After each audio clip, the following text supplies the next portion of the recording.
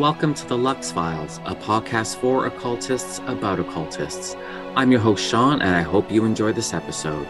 Be sure to subscribe to the Lux Files wherever you get your podcasts to stay up to date on all the new episodes.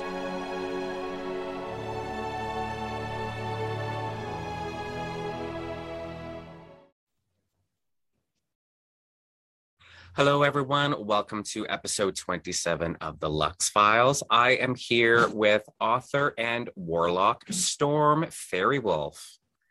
Hello, hello. Hello. Thank you so much for having me on. Thank you for coming. No, it's great. I'm happy to have you. How are you? I'm doing great. It's almost noon here on the West Coast, and so I'm still having my tea and waking up a little bit. So because I'm definitely I always get a late start. But yeah, it's mid-afternoon here, so I'm having my afternoon coffee. Yeah, exactly. The different stages of caffeine throughout the day. Yeah, basically. Well, I'm a coffee drinker. I love my coffee, and I have my morning coffee. And then today I made a bunch of candles. I just finished up packing up a crazy order. I was up till, I think I was packing that up till 1 o'clock in the morning last night. And oh wow. So today is nice. I like one of the nice things about having the podcast that I'm enjoying is that it makes me stop and sit and just relax and have a really nice conversation. Today's, I made, how many candles did I make? It doesn't matter, but I made some candles today, and I need to be chill because the past couple of weeks have been crazy busy. So afternoon coffee. The afternoon coffee is a must. And now we're just self-care is important. Totally. I know everybody's busy. We always talk about productivity and all of that, but we also need to balance that. We have to be able to learn how to relax, and that's not something that comes easy to most people. I had to enter into a rigorous spiritual training in order to learn how to relax properly. So it's not something that comes easy. So wherever we can find those moments, we can eke out those moments of relaxation. Those are golden. Yeah. Well, I mean, we're not taught to relax. We're not taught self-care. We're taught to produce, go. Right. So when you say, you had to go into spiritual training to learn self-care in a way that's shocking sounding, it sounds ridiculous, but the reality is because we're not taught, where in our lives growing up are we taught to take time for ourselves? We spend hours a day in school and then come home with 3 hours of homework. That's not right. You don't get, because everything is preparing us for the big capitalistic thing, right? I mean, I don't want to get down on all aspects of capitalism. Some of it I think is cool, but as a whole, it's quite an untamed beast. And basically we've enshrined that, and so everything is about productivity and how much can you get done, and whatever. And so I've often really kind of cherished that lazy side of me, because I will admit that I definitely have quite a large lazy streak. And, but at some point, in my youth, growing up, that was a source of shame, because of course everything was just, oh no, you have to be productive and, blah, blah, blah. So I kind of went the opposite. And so, I've done a lot of things. I've written a lot of books, and I've written a lot of articles, and I've taught a lot of classes, and go. Mm-hmm. And, but I definitely have learned how to balance that with being able to disconnect from all of that. And some days are better than others, but I definitely try to give myself some time. And for me as a Pisces, one of the things that really works for me is ritual bathing.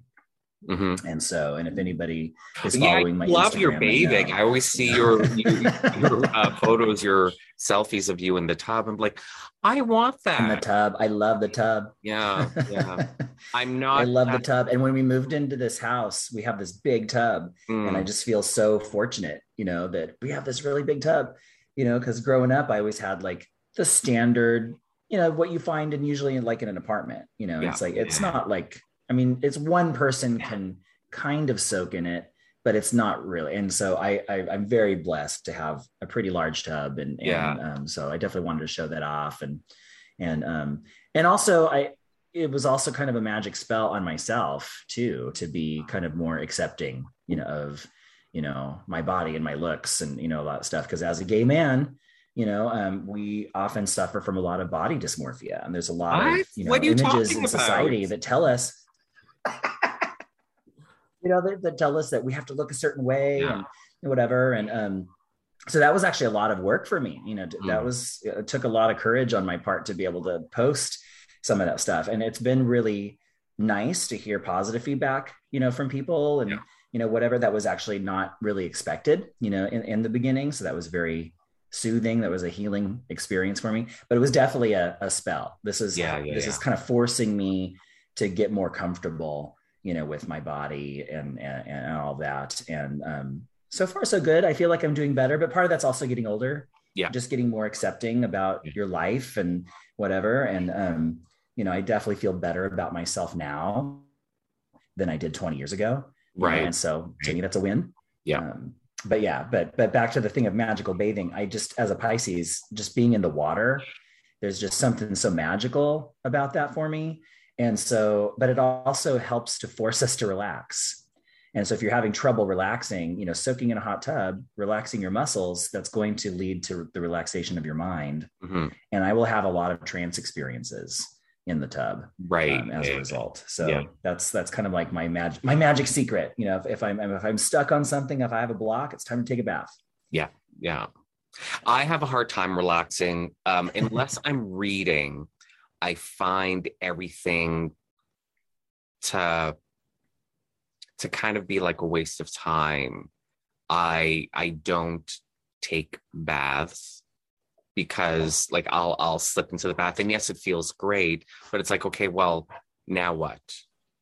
Like what can I be doing? When I was a Right. teenager, See that productivity thing. yeah, when I was a teenager, I used to go to the hair salon once a month, and I had like my hair is naturally dark, but I wanted to be like blonde, and one month they'd put in like blue highlights, the next black, the next but Yeah. I'd literally have to be at the salon for about 6 hours because it took so long Oh wow. for the bleaching process. And Of course. and that was fine. But now, like when I go get my hair cut and it literally takes her 15 minutes, after maybe, 2 or 3 minutes, I'm like, in my head, I'm like, can she not just be done? Like I have things to do. Totally, I So hear I you. do, unless it's reading, I do have a hard time just relaxing and kind of zoning out. I'm not much of a television watcher.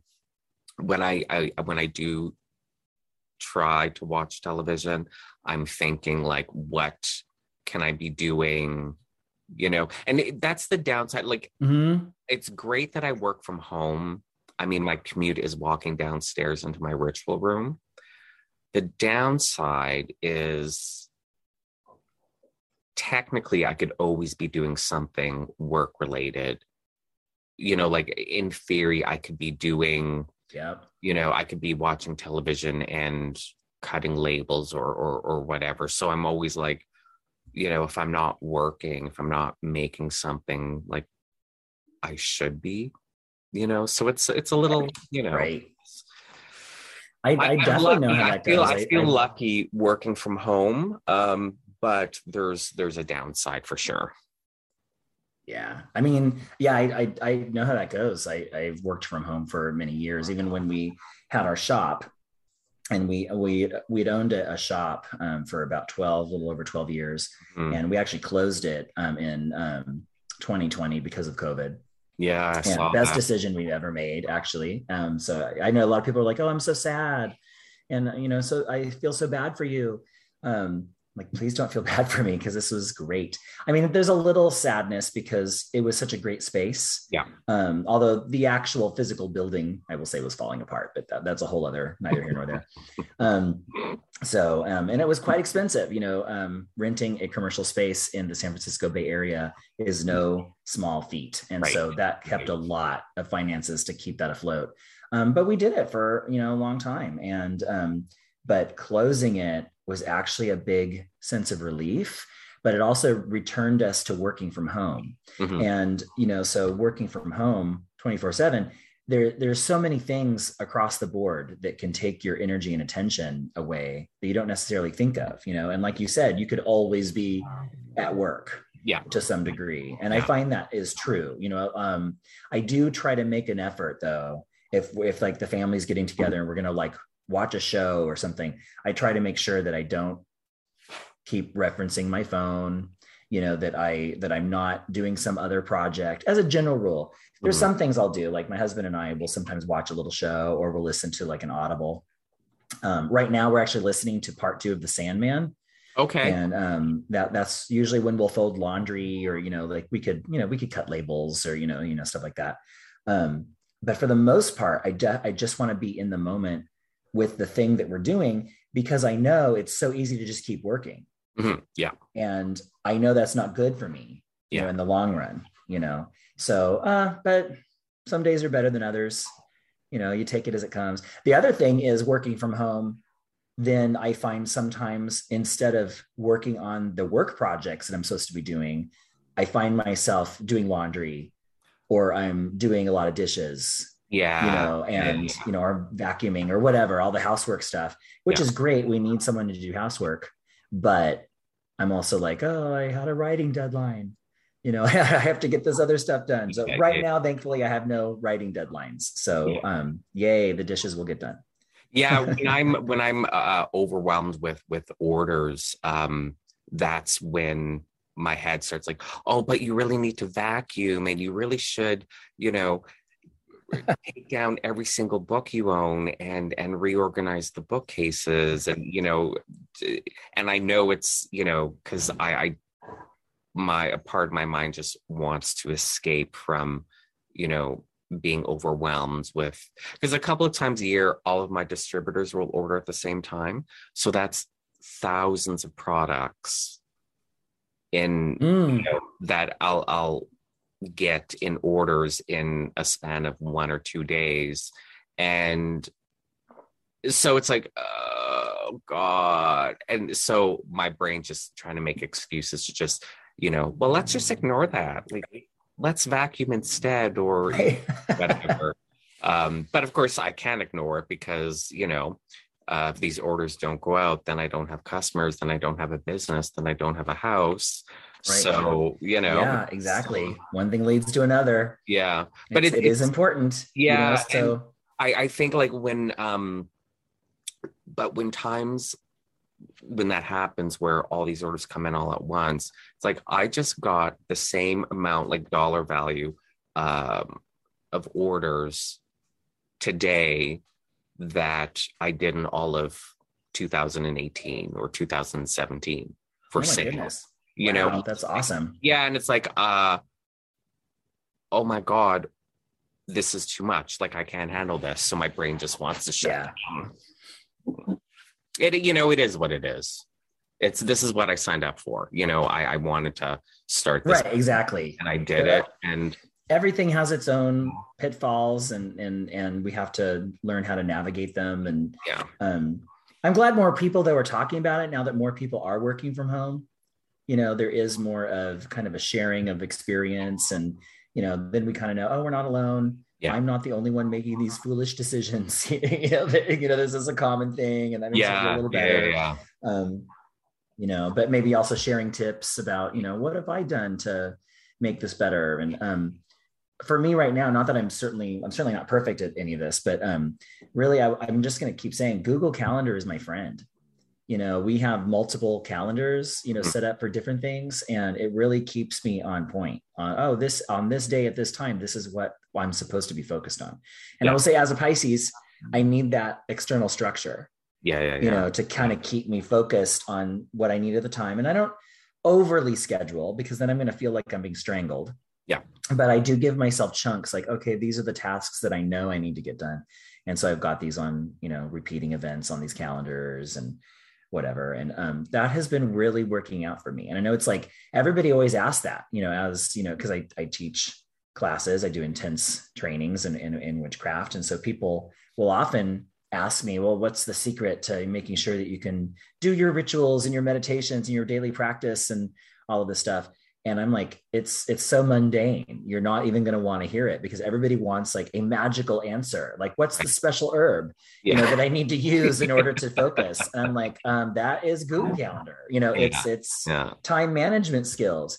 We have to have that mundane stuff. But a lot of people are just like, I don't know. I don't want the mundane answer. Yeah. I want the magical answer. And I'm like, well, the mundane answer is the magical answer. Yeah. The magical answer is the answer that works. And if you can't figure out how to schedule your time for magic, then if there was a magical answer, it doesn't matter, because you don't have the time to do it, because you can't figure out your schedule. So, here's the mundane answer. It's time management. And here are, the steps you can take to manage your time properly, And a lot of the internal blocks, I feel, well, and I was going to say that's what they are. A lot of those blocks are just internal blocks.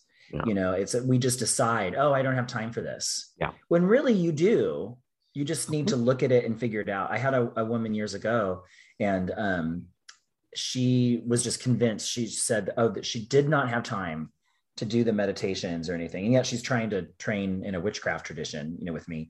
And one of the things that really tickles me / irks me is when people say, I can't do this. And yet they expect that they're still going to be able to somehow progress, along in this path. And I'm like, well, if it's actually true that you can't do it, then, that's on you. If you've decided that you can't do it, no harm, no foul, well, then you shouldn't be here trying then. Yeah. If you've made up your mind that you can't do it, then you're just wasting your time. You're wasting my time. Yeah. But this one woman ended up figuring it out. She had kids, and it was just like they're, running ramshot all over her and everything. She finally was able to get like a little altar kit that she would take into the bathroom, and she would lock the door, and she would do her practice in the bathroom, because it was the only place that her kids wouldn't be able to get to her. And she could take that time, and maybe it's just 10 minutes, 15 minutes, whatever. Yeah. But then she was able to make it happen. Yeah. And so there's always something we can do if we want to be creative. Yep. And if we don't want to just self-defeat ourselves. I think a lot of it is we just have this self-defeating thing says, I can't do it. Well, if you actually believe that you can't do something, then you're not going to be able to do it. Yeah. There's magic right there. You just cast a spell on yourself to make yourself not be successful. And I think that happens a lot. Yeah. So we have to challenge those assumptions. I can't do it. No, there's a way you can do it. It's just let's figure out how you can do it. Maybe you don't want to do it. Yeah, that's true. And maybe that's okay too. Yeah. Maybe your soul is telling you that this is not the path for you. Yeah. You don't actually want to do it, but your head maybe says, I want to, because it sounds cool, or so-and-so did it and I like them, or it's got aspects that I resonate with, but maybe it's just not for you, or not for you right now. Yeah. No, it's true. But I hear people saying, I can't. Like, well, there you go. You're right. Yeah. Yeah, exactly. I'm not going to contradict you. You're saying you can't, you better than I do. So I guess you're right. I have a woman in my magical group who has 5 kids, and she does her rituals at like 3 a.m. Because that, everyone's asleep finally. She's alone, quiet time. It works for her. I'm not suggesting everyone, with families, stay up and, and wait till 3 a.m. to do their magic, but it works for her. And Yeah. he's fine I with mean, it. there's also, I will say that also has some traditional precedent, in the craft, like 3 a.m, we're Mhm. talking about what we might term true midnight, which is not, of course, midnight on the clock, but like the opposite of solar noon, and often around, I don't know, 3 in the morning is actually kind of it's kind of that middle time where like most people are asleep. Yeah. So you get less psychic chatter. Yeah. Obviously on the physical level, your house members are asleep Yeah. probably. So you Yeah. get less physical chatter. But there's something about that, like in the dead of the night. I mean, that's when witchcraft is said to be done, right? That's when Yeah. you're riding your broomstick across the moon. So Yeah. that sounds like that worked out really well for her. Yeah. That's around that time when I'm like literally my most creative. My best time. Yeah, I hear that. Yeah, the Absolutely. best time for writing and doing stuff is around 3 in the morning. So, you got to do what you got to do. You know, it's as simple as that. Well, no one said that witchcraft was an easy path, No, no, or certainly not a normalized one, no. So, staying up, in the middle of the night, that just sounds like par for the course. That's the Yeah, perfect time to burn black candles and chant, in my exactly. opinion. So, Exactly. How did you get into magic and witchcraft?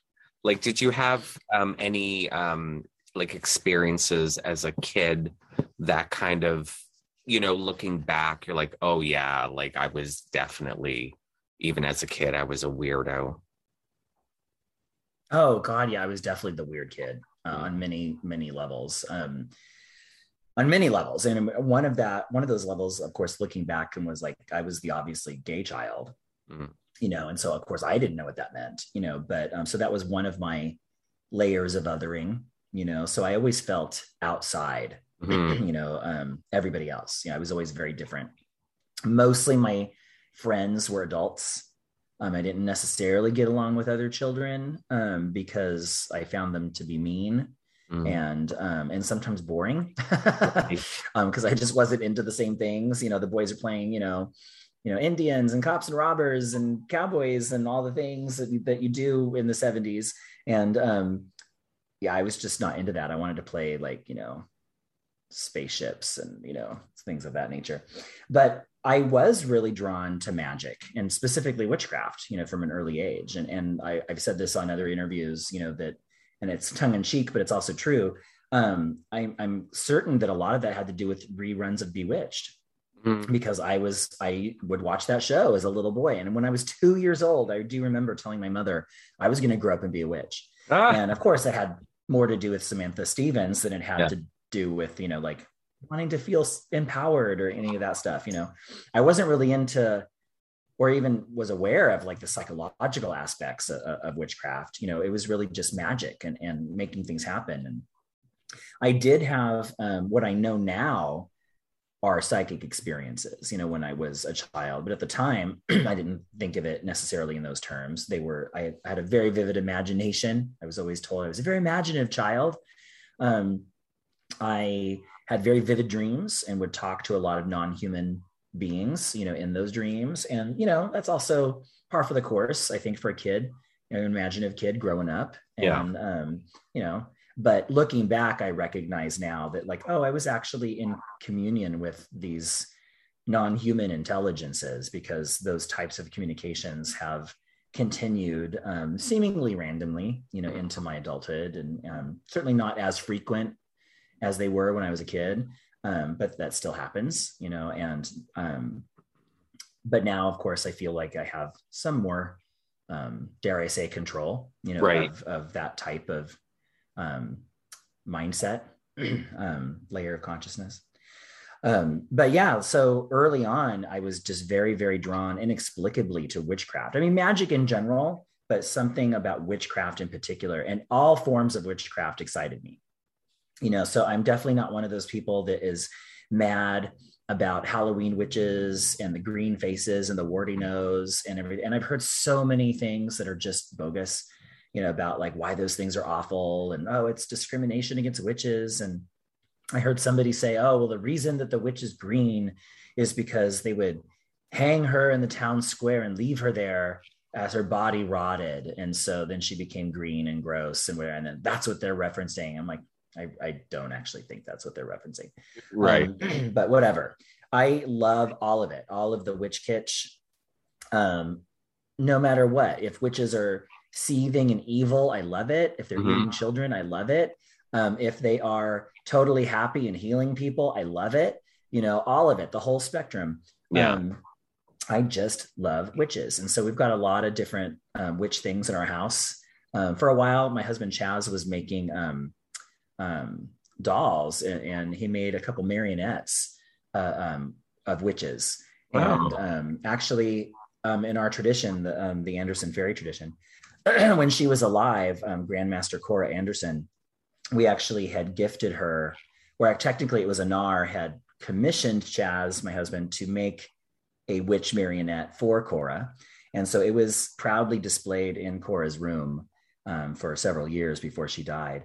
And I just, green face and the hooked nose, and she just loved it. She loved it. She called it Pearl, which I just thought that was a delightful name, because here's this like kind of cute but hideous stereotypical kitsch witch, right? And with the black robes, and she's got like the pointy curly toes on her shoes and the stripy socks and everything. And she named it Pearl. And I just thought, oh, that's just delightful, right? And she would see it every morning. It was hanging from her ceiling so she could see it from her bed when she woke up every morning. I thought, oh my God, that's just delightful. I love it. I love it. I wonder where Pearl is now. I'll have to ask my friend Anar and see if hopefully she has Pearl somewhere.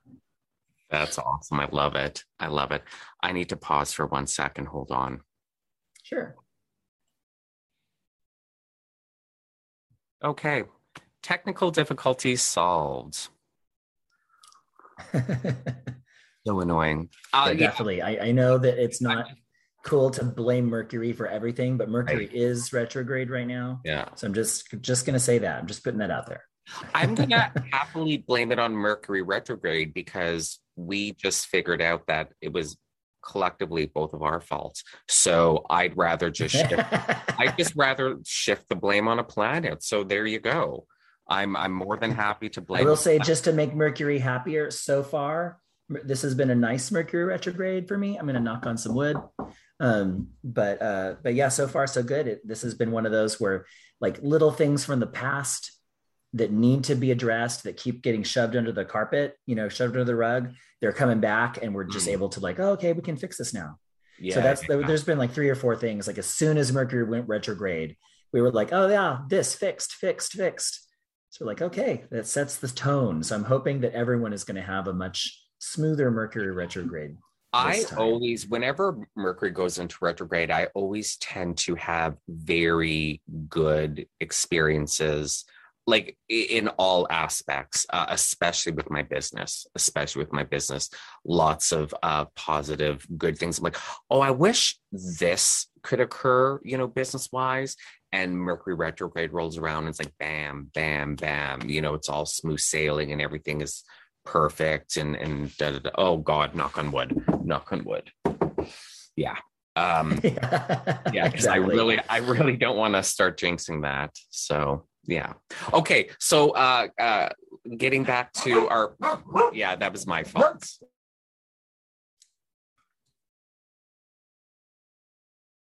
Little delayed reaction there with my dogs. I knocked on wood and took him a minute to think it was someone knocking on the door. Stop barking. At the door. No one protect. No one wants to hear you guys. This interview isn't about you. Okay, so continuing on with our conversation.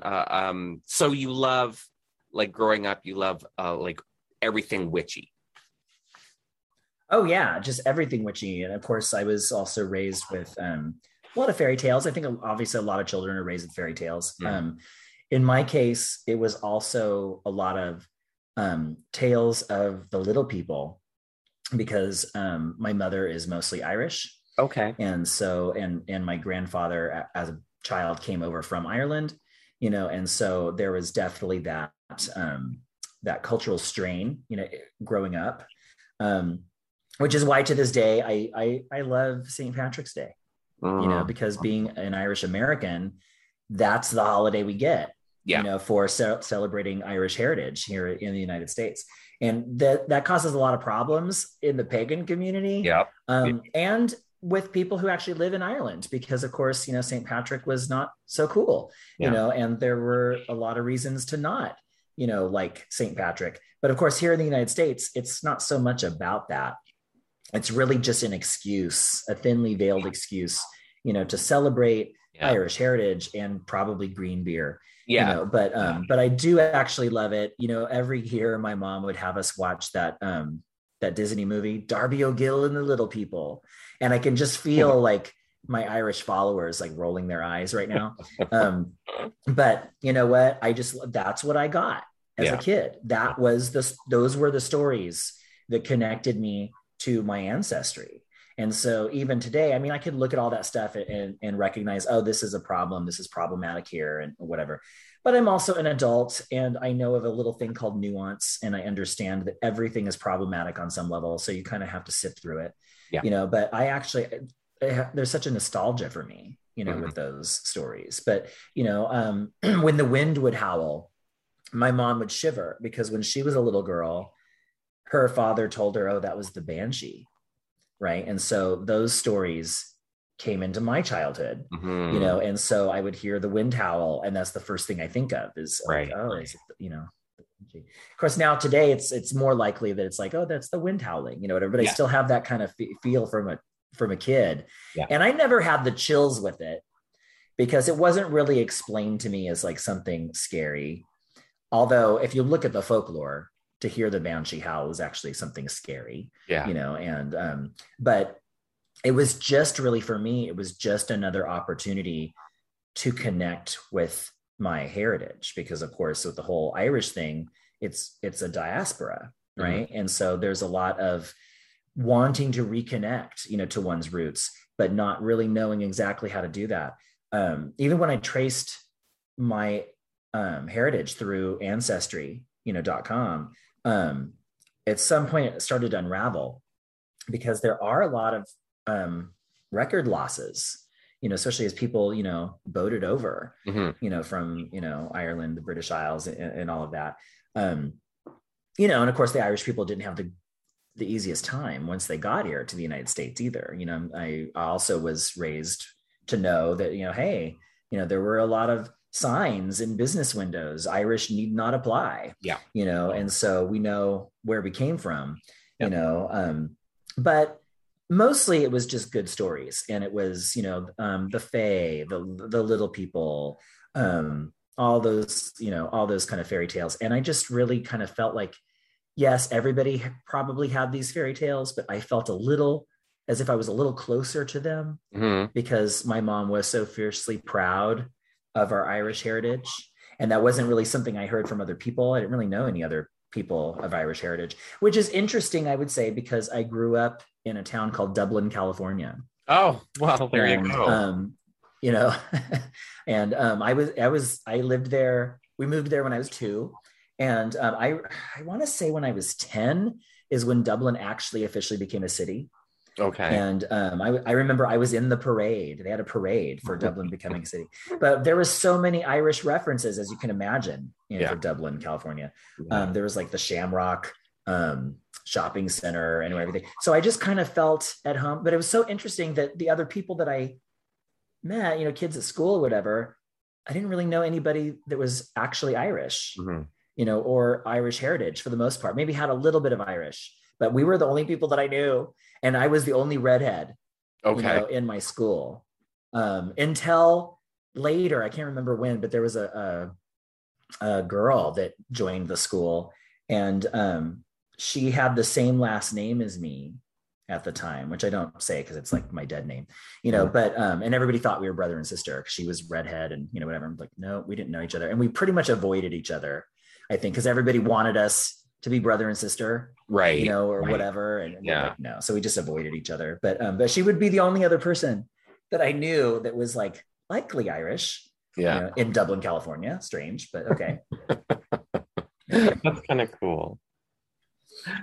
So how did you get into witchcraft? So you have all of these interests like in witches, but like how old were you? Like I'm assuming like you came across a book or something like that. And Yeah. Well, I think there was a lot of steps, right? I am gonna, this is funny on one level because everyone was rolling their eyes at the Christian right at the time. But do you remember back in the day, and they probably still do it now, but back in the day, especially, they were talking about how, like, oh my God, Dungeons and Dragons is a gateway drug right. into Yeah. Satanism and Yeah. paganism and blah, blah, blah, witchcraft, blah, blah, blah, blah, blah. And I'm here to say that's true. Yeah. And I love it. And I remember, so my one of my uncles, I would go and visit, and he had the Dungeons and Dragons books like in his closet, but they were a secret because his mom was uber Catholic, like, Okay. as my mom puts it, more morbidly Catholic. And so he wasn't allowed to have these things. And they were a little scandalous. I remember he brought them out, and I was little. I had to, God, how old was I? I had to have been like 5, 6 years old. And so he brought out these books. And I remember one, there was like a succubus, the she demon, and she's topless in her little like furry loincloth, or, whatever. You can imagine like fantasy art, whatever. So already that's like illegal, right? As far as, like the Catholic mom is concerned, bad. But I would read about these different monsters and these demons and whatever, and the magic and everything. And I thought, oh, this is so cool, right? But later I would get a hold of the different Time Life books. And, for our younger audience, the Time Life books were these collections, that, they'd have different collections about different things, but for these, it was like the paranormal, right? And I was just always so into it. If it was about UFOs, if it was about ESP, telekinesis, later crystals, but witchcraft, right? And magic. Oh, that just fascinated me. So, but also I grew up in the 70s, and that was rampant in the 70s. I was born in 71. And my mother, she was like 20 years old when she had me. And so fairly young. And she didn't really have anybody else to talk to. She was a stay-at-home mom, and I was the first kid. And so she would end up talking to me about like some of this stuff, that she would read about, like, oh, I read this thing about astral projection.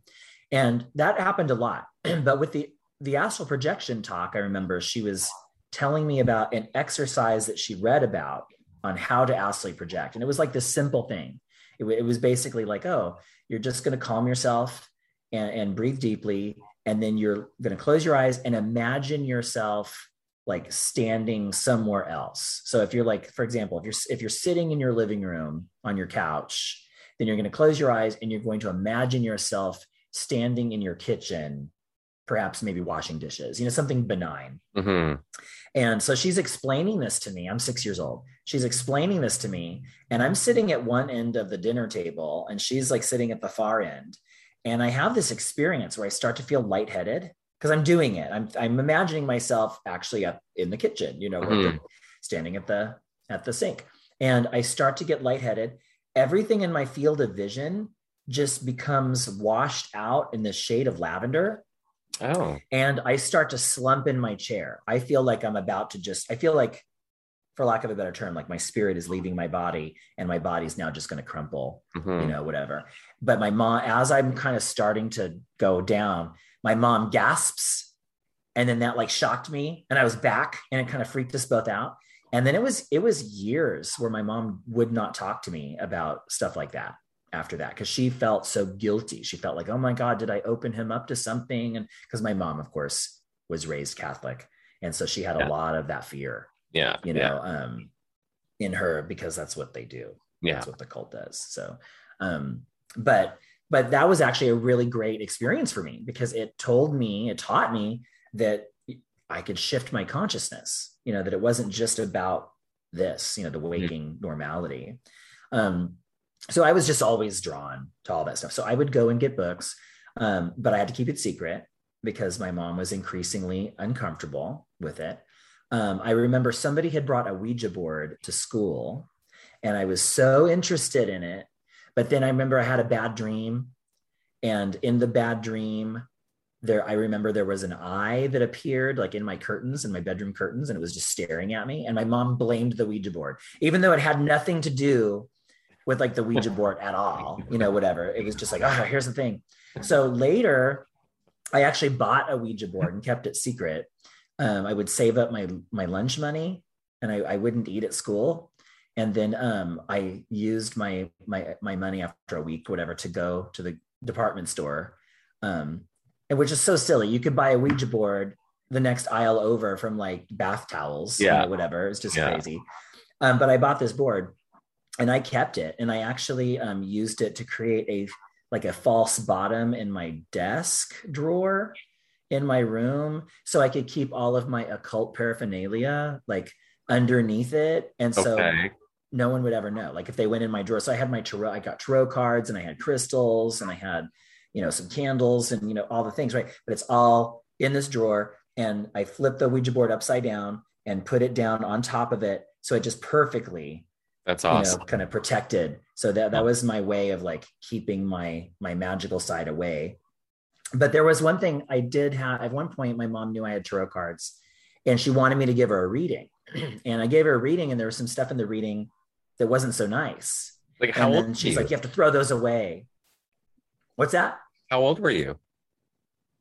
God, how old was I? I would say I was probably 14. Okay. 13, 14. And, but yeah, then she was just like, oh no, you have to throw those away, which I thought was so hypocritical, because she wanted a reading first and was like, oh, okay, this is good. But it wasn't a terrible reading, but there was something in it I remember that was like not so great. And I don't remember what it was. And I mean, obviously I wasn't a good reader. I just got a deck of tarot cards. I bought it like mail order. It was just like, it was crazy. But so she made me throw them away, but I didn't. What I actually did is I went into the family like game cabinet, and we had an old deck of Uno cards. Mm-hmm. And I took the cards and put them in the tarot box.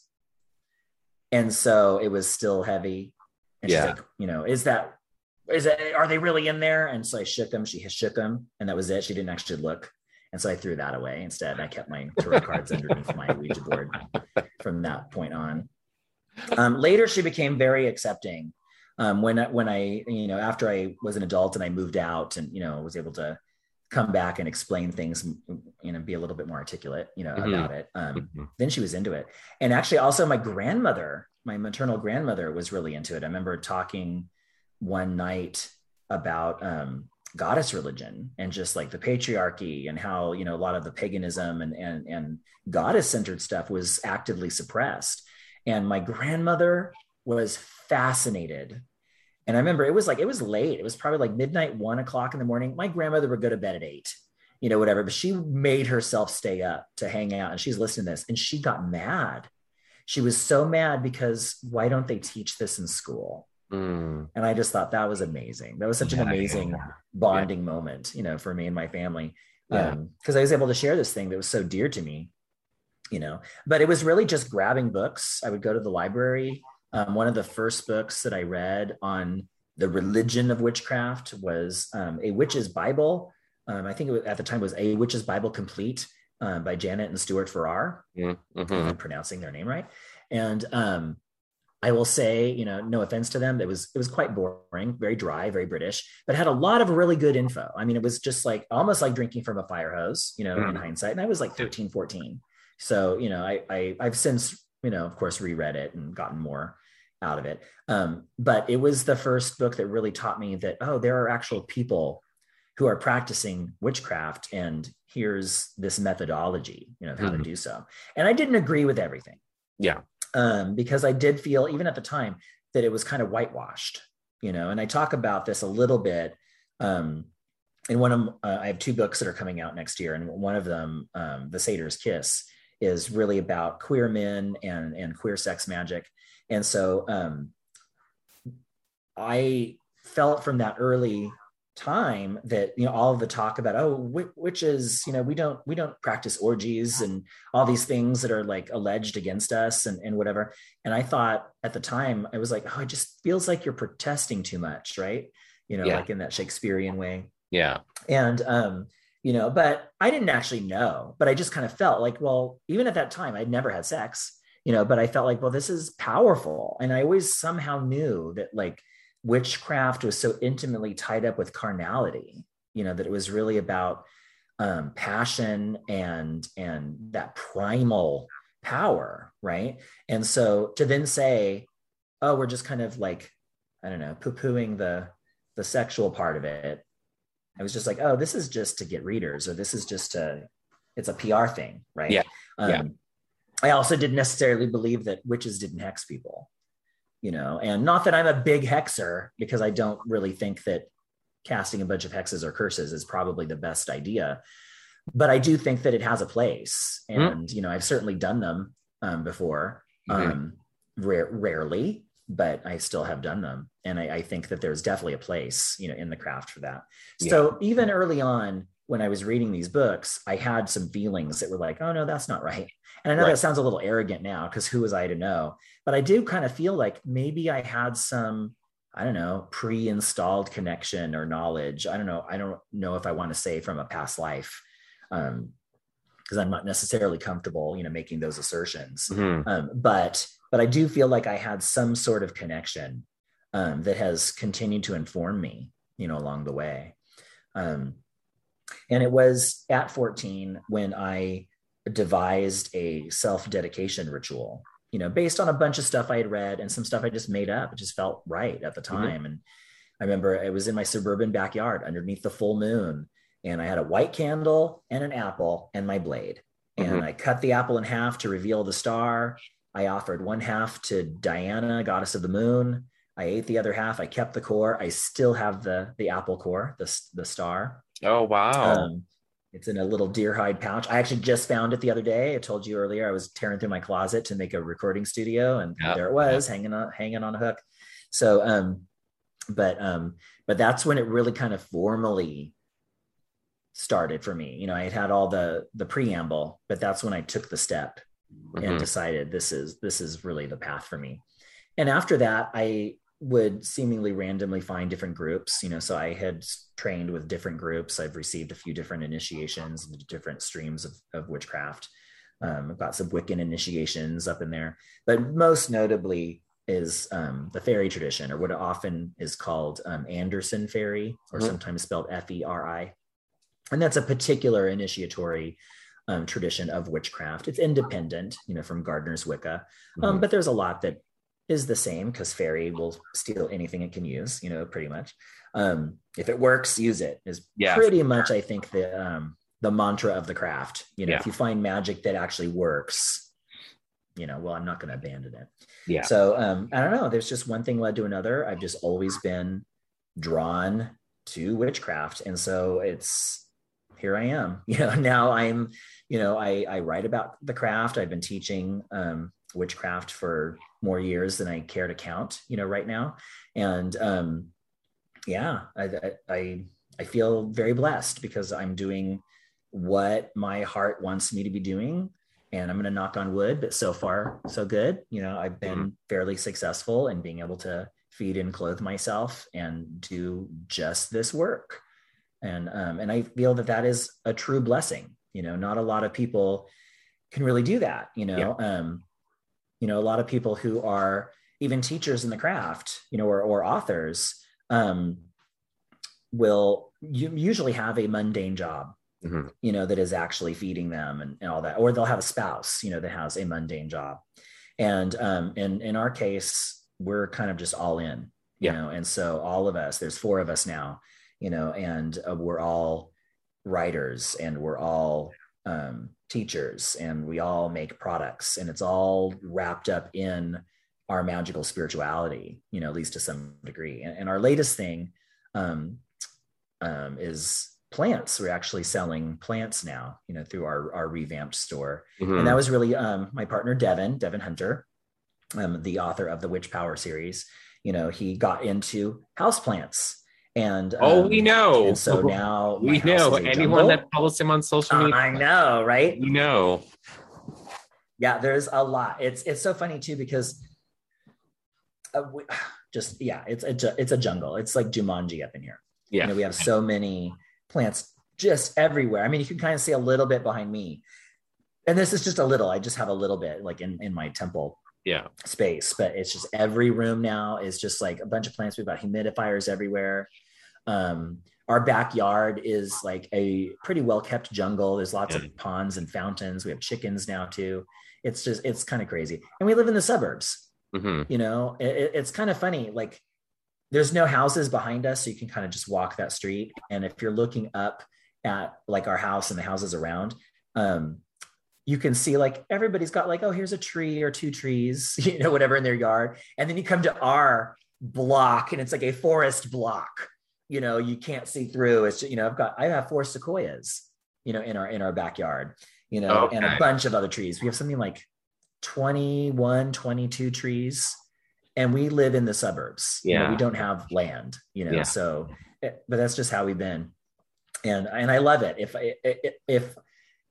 If I have to live in the suburbs, then I want to live in my weird forest house in the suburbs. Right. Yeah. Maybe one day I'll be away from people and I won't have to worry about things like lawns, whatever, or, keeping the front, I don't care about that so much. But here we are. Yeah. But anyway, that's life now. Things are going pretty well. That's awesome. With all the different traditions that you, like you were saying, that you've been through and initiated through, is there one or two in particular that really shaped you more than others? I mean, definitely the fairy tradition, and that is definitely why that's what I focus on. Now the fairy tradition is pretty nebulous, and which is probably one of the reasons that I was really drawn to it. There's less rules and more suggestions, I would say. Right. It's less about dogma and more about ecstatic experience. And so that really drew me. It's also very creative. It's very wrapped up in the artistic, the poetic expression. And so that also really drew me because I had always been, that imaginative, creative child. I was always drawing. I was always writing. So those were things that really drew me in. But I mean, everything has shaped me to some degree. And I think everything that we do kind of adds to the picture, right? So another spiritual tradition that I work with that is also very influential is Reiki. And I know that it's funny, a lot of witches will actually turn their nose up at Reiki because, it's too new age and it's just silly or, whatever. Yeah. And I'm like, really? I don't know how somebody who identifies as a witch can get off calling somebody else's practice silly, but all right. Yeah. First of all, I would like to talk about silly. Silly is awesome. Yep. Silly is powerful. Yep. Silly means that you can let go of all of the pretense, and which is really cutting you off, from the ecstatic experience, right? It keeps us in the ego. If we can judge something as silly, oh, well, I've made myself better than that, right? And all that is cutting you off, from the experience. So I often say we have to make friends with silly. We have to not care about what other people are going to say because witchcraft is absurd. It's ridiculous. Like, oh, really? You're going to get a bunch of grown-ass adults like naked in their living room or out in the woods, and you're going to like jump around a fire and, like call to the old gods. That's freaking absurd. Yeah. It works. It's real. It's powerful, but it's also ridiculous, and I think that we have to really understand that, just because it's ridiculous doesn't mean it's not right. It doesn't mean it's not powerful, but we have to let go of like, what does this look like? What will the neighbors think? Yeah. Right. Yeah. Right. Just be okay with being silly. Yeah. I mean, like, I don't know. I kind of feel like I have an obligation to give my neighbors a show, what, like, sit there, grab a coffee or grab a beer and, sit at your window and watch what we're doing. I mean, or join in. I mean, come on over, dance around the fire with us. jump over the fire. There you go. Um, like, I'll put on a show. Absolutely. I'll look stupid. I'll look silly. I'll look ridiculous. Whatever you want to name it, I'm all in. I'm all in. Yeah.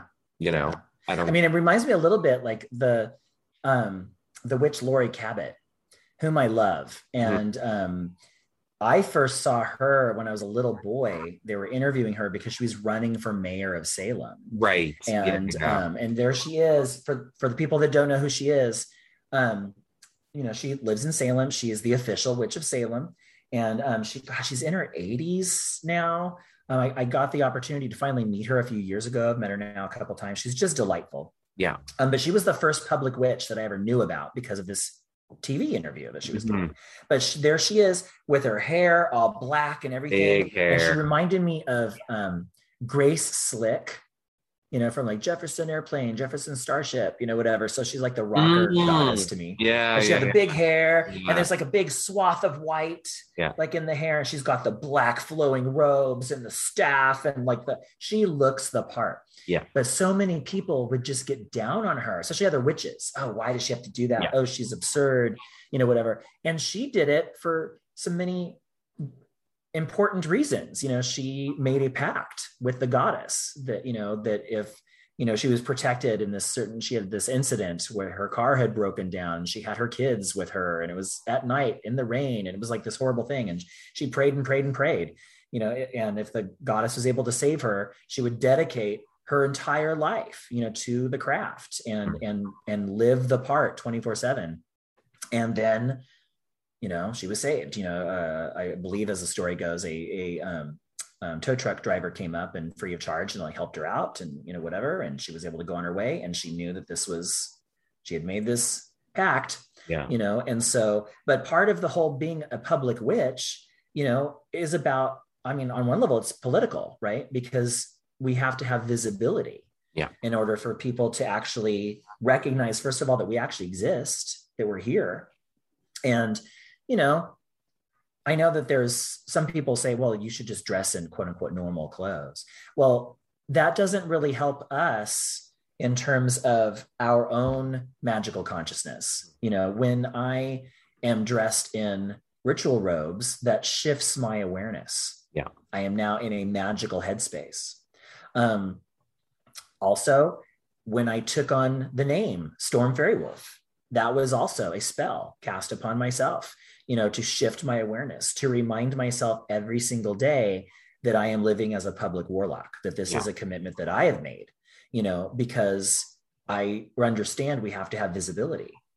And, as a gay man, I get how that goes. We needed to have, gay people out there and visible and doing the work, so that people could start to become more comfortable with the fact that we exist. Yeah. So that we could start to eke out some of the same rights and not be discriminated against. Because it's much easier to discriminate against a faceless theory than it is an actual human being. Not that stops people from doing it, of course. Right. So whether it's dressing in robes or having, a fabulous name, it's really part of that spell to shift our consciousness into the idea that no, I'm acting as a witch, that I am acting as a spiritual agent, in the world. And and I really took that really from Lori Cabot. I might not wear the black robes, in public, but I use the name Storm Faerywolf wherever I go. Mm-hmm. And so, and that's every time I use that name and I reinforce that name and respond to that name, it's kind of reinforcing that magical idea, the magical persona. Yeah. And so actually one of my upcoming books is about that as well. The Witch's Name is all about creating the magical persona, and the name being kind of a container, for those chosen energies, that we wish to embody. And that will come out from Llewellyn in March of 2022. So I'm looking forward to that. Yeah. Lori Cabot was such a huge influence on me as a teenager growing up in the 80s. Huge. Which, of course, because she was so visible and unapologetic about being visible and visibly, different. Of course, she's going to be that public figure that everyone talks about and writes about. So, oh, that Laurie Cabot, yeah, I saw that her interview. Oh, while I'm at the bookstore. Oh, and she has these books. Well, obviously I'm going to buy them. Yeah, huge influence. I love her. She's fantastic. Yeah, I've never met her. I'm glad to hear that, because a lot of people still don't, I'll talk to people and they won't have heard of her, because, she's not like that active, of course, like on social media, because she's in her 80s, whatever, and she does her own thing, and she's pretty insular to the Salem area, now. She's, she had shops there, and now she sells stuff at various shops and whatever. But I'm always amazed when people don't know of her, because I'm like, well, she was huge, and this is our heritage as witches, especially witches in America. We should know this. Yeah, we have such a concept, like a particular concept of celebrity, and you have to step back and be like, okay, well, she's not a celebrity. She was a public figure in our community at a certain time, because again, she's in her 80s now. It's okay that she's not pumping out the books and doing the conference circuit, and it's okay. So yeah, I get surprised when people like who, but I have to step back and be like, right, okay, like this is a different, she's a well-known figure, she's an elder in our community. It's not like a celebrity status kind of thing.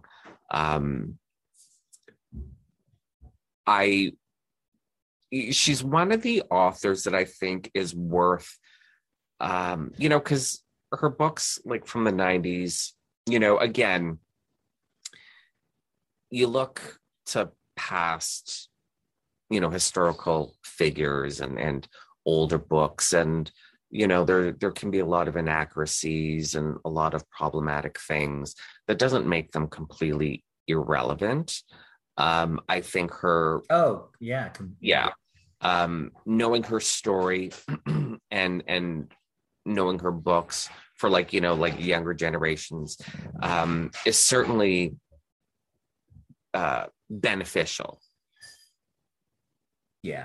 In my opinion. I think that it's really important to recognize that most things probably are going to be problematic on some level, and especially if there are things that are from a previous generation, we'll say, right?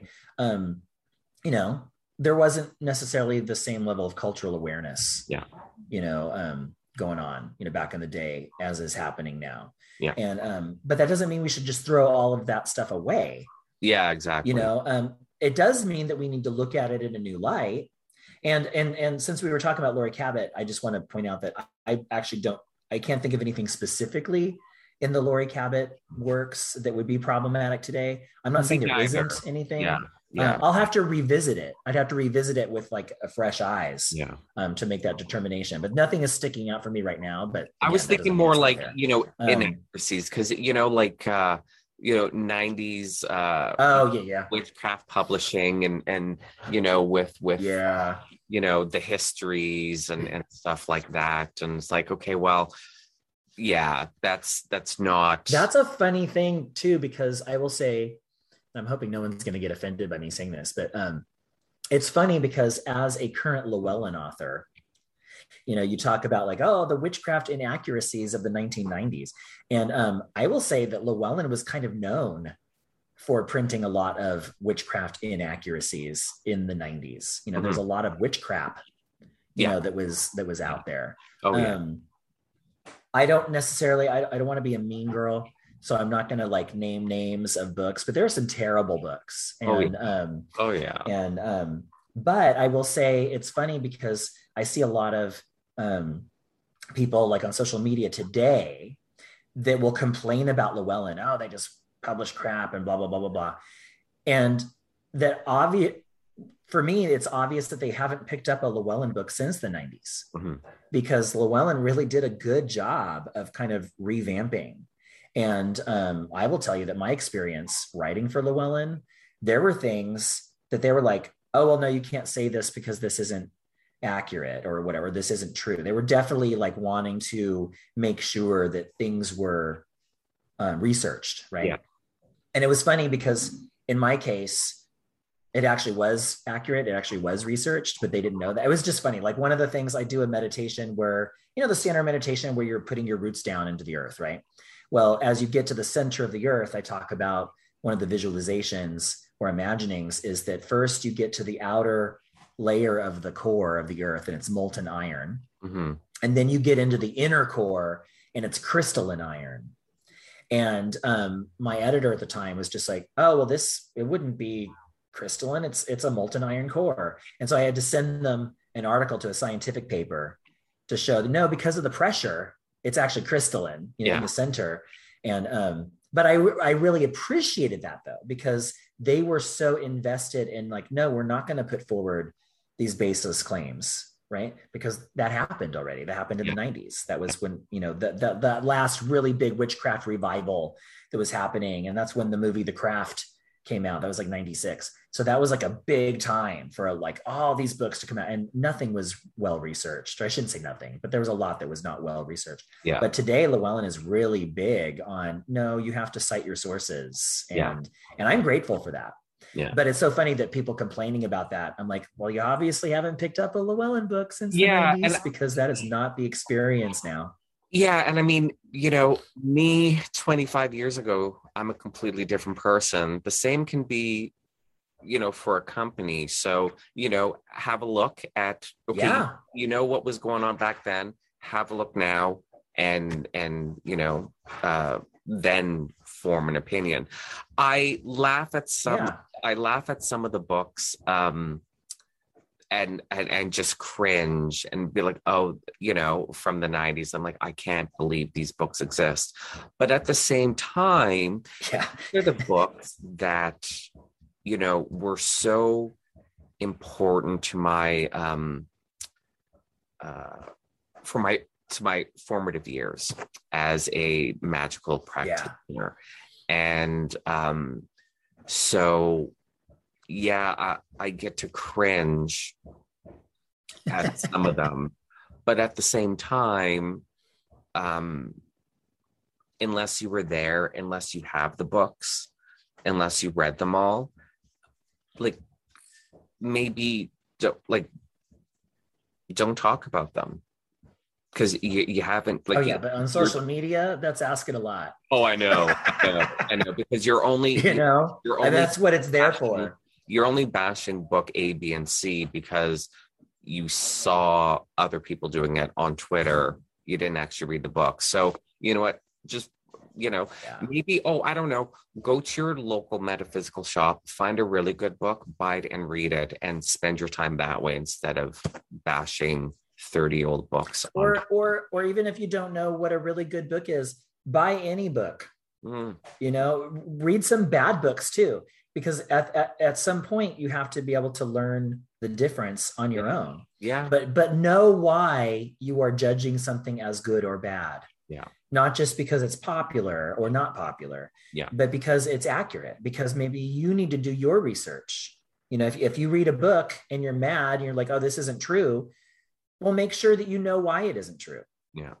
Because maybe it is true. Maybe you're the one that has bad information. I still see people talking about like, oh, the burning times, right?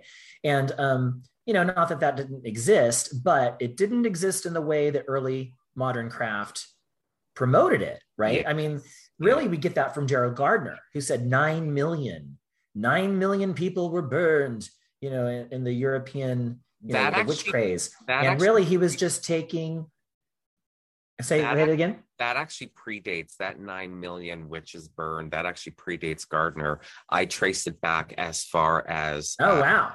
Yeah, I traced it back as far as the Nazis. In one speech from Himmler, I believe, because the pagan Nazis were really big on creating like a revivalist, Germanic paganism. And they had the opinion that the evil Catholic Church, which was secretly run by, the evil Jews, purposely, did the witch persecutions to wipe out the superior Aryans. So I kind of trace back to like the proto-Nazi groups, all the way back to like the mid 19th century. Couldn't find any other references that older than the Nazis. So we were spreading Nazi propaganda there for a while, actually. And so I didn't know that. Yeah, and the younger generation, that are like, oh, we're the witches you couldn't burn. I'm like, I realize they don't actually realize they're spreading Nazi propaganda, but you're spreading Nazi propaganda, because the 9 million witches burned were actually maybe I used to do a lot of research on the witch hunt in early modern Europe, and the numbers keep getting revised. I think we're talking now less than 50,000 actually executed in a 400 period, and they were Christian. You know what I mean? Like, yeah, I mean, that's another thing too to keep in mind, is they weren't actually witches as we understand witches. Yeah. But we could still gain some connection and solidarity, with them, because they were certainly executed as witches. Absolutely. But don't think they were the same. They weren't doing what we're doing, certainly. And I would think if there were any actual witches, they probably got away with it. They were probably smart enough to really make sure you're never going to find anything. Yeah. And I'm all for modern mythology, because if I'm into ancient mythology, why would I poo-poo modern mythology? And it's okay to have that sort of burning times mythology, because let's be honest, magic, but especially witchcraft, it's very political, and it's very resistance, and you know what I mean. So you could certainly use the mythology that the modern witchcraft movement has built around the burning times, but just acknowledge the historical truths of the witch hunt. I don't actually believe that Isis and Osiris actually walk the earth or whatnot, but that doesn't matter. I could still work within that mythology. So just recognize, I hear you saying. Recognize, the historical truths. Recognize, the fact that these were largely innocent Christians caught up in craziness as well as greed. Because I'm sure if we were able to speak to them, they wouldn't be so thrilled to still be labeled as witches. Right. That's a good point. Yeah. And really, I mean, we're talking about a movement that was largely political and financial. It really is kind of like the ugly head of capitalism, raising up, right? Because a lot of the people, if they owned land, suddenly now the church owns it. Yeah. That sort of thing. And a lot of women, a lot of unwed or widowed women who have property and whatnot. Well, that can't be allowed, right? Under patriarchy. So we got to keep them in their place, and all it takes is that accusation. And we see the same type of things happening now. Not necessarily by labeling people witches, but like in the political arena, you label somebody a socialist in the United States, and oh my God, which never really, I don't really understand that, because I will say that in my heart, I'm definitely much more of a socialist. And I think that we should be taking care of each other. I think that our government should be taking care of its people. Yeah. And to me, that's what socialism is. I know that a lot of countries, I almost said companies, who are socialist have not actually been that great at it. But this isn't really an example of how socialism is bad. It's really more of an example of how human-led governments tend toward corruption. Yeah. Because but there's a big difference between our capitalist system is corrupted. Yeah, exactly. But there's a big difference between socialism and... Hi, everyone. Thank you for listening to the Lux Files. I'm not just the host of this podcast. I'm also the owner of Laylo Gonzalez. I make beeswax and scented spell candles, loose stick and liquid incense, anointing oils, and bath salts. So once you're done listening to this episode, why don't you head on over to my website at www.laylogonzalez.com and check out my products.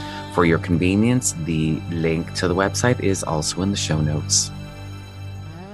Democratic socialism, like the socialism that you see in South America is not the democratic socialism that you see in Europe. You know what I mean? They're just right. It's different. It's different. So you can't even point to, the negative aspects of socialism to discount democratic socialism. They're two different things. Yeah, exactly. I mean, yeah, exactly. And we've got these terms that are kind of used as umbrella terms, but maybe that's not a good idea, right? Because they actually are representing different things, as you said. Yeah. There are different types of socialism and different types of, how capitalism manifests, in different places, yeah, but anyway, but it all comes down, I think everything ends up being political, because really, especially in the modern age, politics is just the arm or the methodology, by which we can, try to help our people, on a grander scale, and make these decisions that are going to affect the masses, right?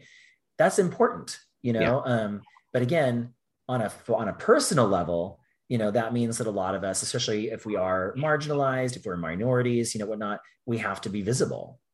We have to be the squeaky wheel. We have to advocate for ourselves, and we have to also advocate for each other. Yeah. Me as, I'm gay, but I'm also a white man, and so part of my job is I am going to try to elevate other people's voices that are outside of my particular community.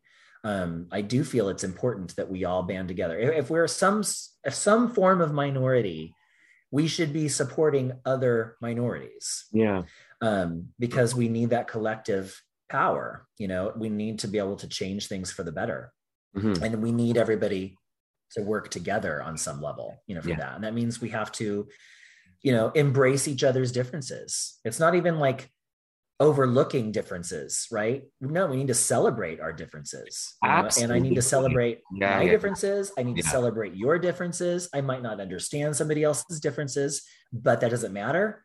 I'm still going to celebrate you, because diversity, man. And that's what it's about. And I really feel that that's really big in witchcraft. Absolutely. That it is about, honoring the different. Witchcraft goes against the mainstream. Yeah. It goes against the grain. Yeah. And I think it's important to recognize that in the DNA of witchcraft, it's also political. If you look at Leland Zaradia, come on, that is a political manifesto on some level. It's the witches are taught witchcraft in order to torment their oppressors. So it's given this power, this magic of witchcraft is taught to the oppressed. It's taught to those who are slaves, who are downtrodden, in order for them to be able to rise up. So when people start saying you need to keep politics out of witchcraft, they don't understand witchcraft. It's the same argument when I hear from people saying, "Oh, keep your politics out of Star Trek." I'm like, have you ever watched the show? Yeah. Yeah. I'm like, so you have no concept of who Gene Roddenberry was and what his whole, Right. It's idea so funny. behind That's such a Star big Trek thing. was, I don't Yeah. get, I don't get it. I don't get it. I see that all the time. Keep your politics out of Star Trek, or People keep see what they want to see. out of witchcraft or your magic or whatever. I'm like, that makes no sense. Like what that it makes no sense, I don't get it. Right. Yeah. Yeah. It doesn't make any sense because Yeah. it's literally there Yeah. from But it's square easy, one. but that's a You really know, easy statement to make coming from certain groups of people, certainly certain privileged groups. It's very easy for a white straight man to be like, oh, right. politics out of Star Trek, keep your politics out of this, keep your politics out of that. Very simple for him to do that, you know what I mean?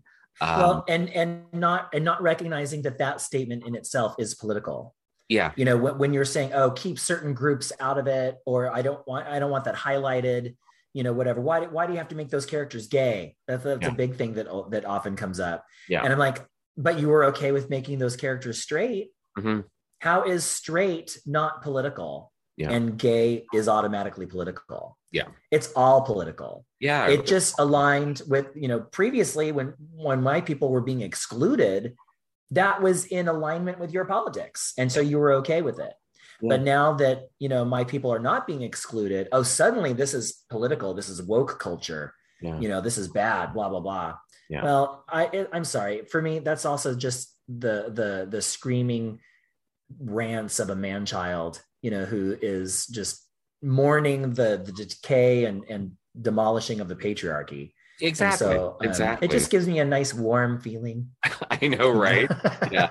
Well, that's the funny thing too. Like when you see these people, like, oh, why do these characters have to be gay? Or keep your politics out of da da da. All of these sort of statements, and you know what statements I'm talking about. Anyone that's on social media knows the type of statements I'm talking about. Those, in a way, I mean, they can be, annoying at times, infuriating at times. But in a way, they're good statements to hear because it is recognition that, things are changing. Because as you said, like, exactly, back when it was a crime for one man to hold another man's hand, when that was a crime, when you can go to jail for that, right? You weren't saying, oh, this is political. You know what I mean? Because this fit with your worldview of what was normal and what was acceptable. So that's dying. And that's a good thing. Yeah. So, these are the last gasps of a aging, bloated patriarchy that, knows it's dying and is a little fearful. I have some sympathy because change is scary. But at the same time, I don't have sympathy because the change doesn't actually affect your life. Seeing characters or seeing Black characters doesn't actually change your life. You're going to go to bed and wake up, the exact same life. You're going to be right. Okay. You're not going to lose your job over it. Yeah. It was the funny thing, like when same-sex marriage equality was like the big hot button issue, before things got resolved here in the United States.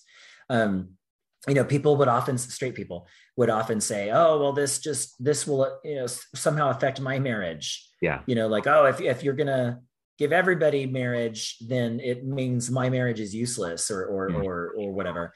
And I always thought, like, really? You're basically just saying that no matter what, your marriage is useless. Yeah. And so, okay, well then it sounds like you have a sucky marriage, dude. Yeah. Maybe you need to work on that, but the fact that these two gay guys over here can also get married, how does it actually affect your marriage? It doesn't do anything to you. You don't even have to know these people, you don't even have to think about them anymore, but yet you are, and you're going to work to try to overturn this or whatever. And of course, we're kind of, it's a little spooky right now because of course not that I want to get too political because I can go down that rabbit hole like I know, right? anybody's business, but they're trying to overturn that even now. There's work starting with abortion, but then they've also made these overtures that like, oh, they're after these other Supreme Court rulings that gave us same-sex marriage equality, that gave us throwing out anti-sodomy laws, so we can't assume that those things are a done deal, because the opposition is still very much gunning for us. Yeah. And let's, not that I want to be too dramatic about it, but really the party that put children in cages is still foaming at the mouth to put us in those cages too. Oh, absolutely. So don't think for an instant that we're safe. Yeah. And that we could just forget about it. We have to keep fighting. There's so much more work that has to be done. Yeah. We have lifetimes of work ahead of us. Yeah. See, it's, our political system is different up here. And, I listen to, American news and about Roe versus Wade and, talking about precedent and how the Supreme Court, usually, goes with precedent. With our governments, like, we had 11 years of a conservative government. Now we're on year 6 of a liberal government. They're opposing, parties, but it's not us versus them mentality. And I don't know if it's because we're also a multi-party system, like we have 5 right, federal parties. That could be a part of it. I don't know, but whatever. So it's when governments go from like liberal to conservative, the conservative party typically doesn't start undoing, social changes like gay marriage or, stuff like that. And it's not because it's old precedent. It's precedent, like these big things that the previous government has done that the next government pretty much leaves alone. Our Supreme Court, like your Supreme Court is so partisan and so political, which makes no sense to me because, the system of laws should be nonpartisan. Like our Supreme Court, like when someone retires or dies or whatever, the prime minister doesn't just, well, technically they can pick whoever they want, but that's not how it works. What region, like with this person retiring or dead, what region is in Canada is now not being represented by someone sitting on the Supreme Court? You know what I mean? And it's not like, okay, well, they're a raging liberal or they're a raging conservative.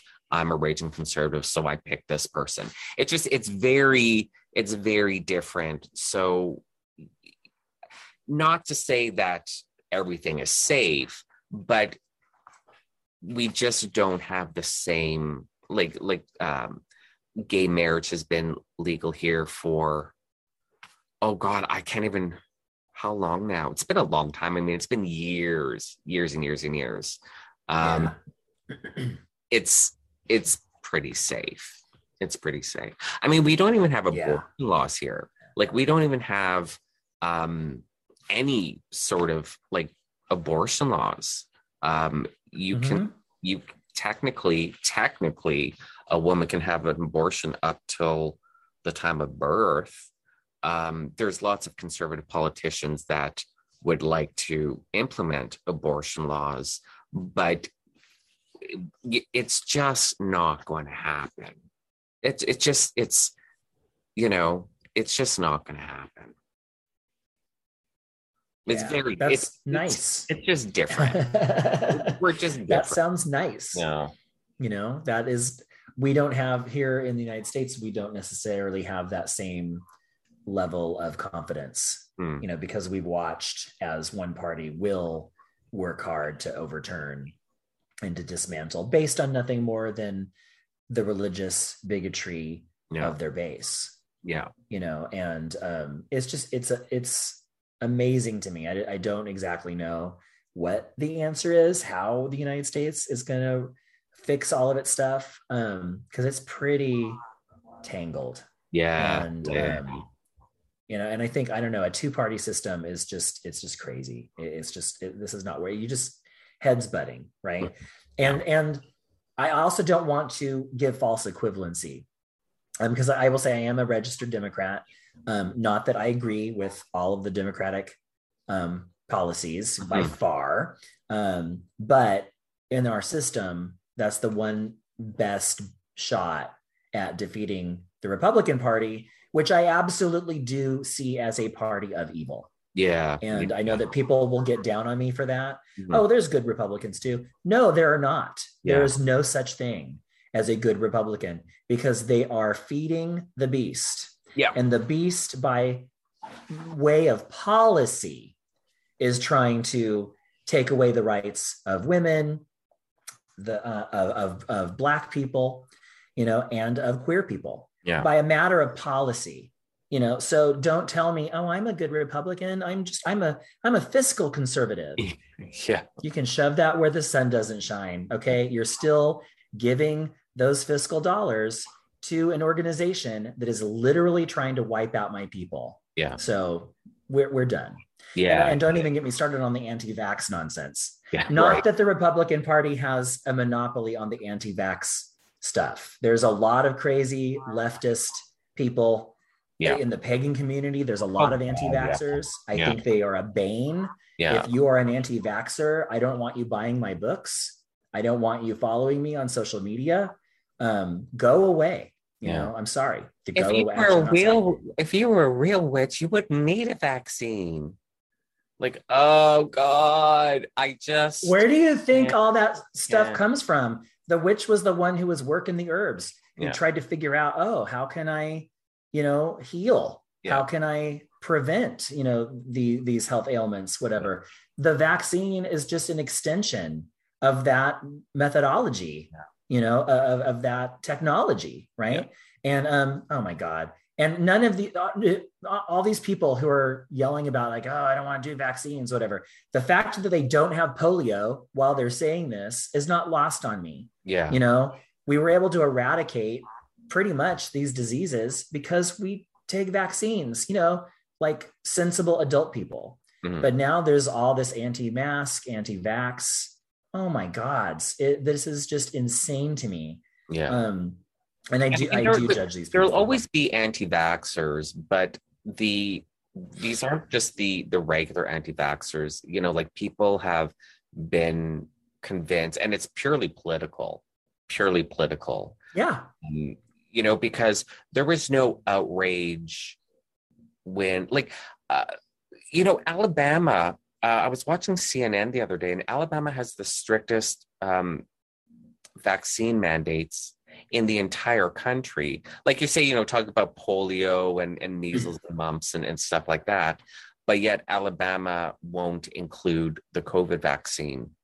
Right. You know what I mean? It's all purely political. It really is. It really is. Absolutely. And it kind of ties into the whole, you know, the Trump cultism, you know, and, you know, Fox News, and none of it is real because like, for example, like all of the Fox News people have all been vaccinated, you know, and yet they're spinning these lies, telling their, you know, their watchers, the constituents, you know, like, oh no, you better be worried about it. Bad. Vaccine mandates are bad. Meanwhile, you know, Rupert Murdoch. We've had vaccine mandates forever. Yeah, but he was one of the first. You can't travel internationally without them. Yeah, he was. Go on. People in the world to get the vaccine. Rupert Murdoch.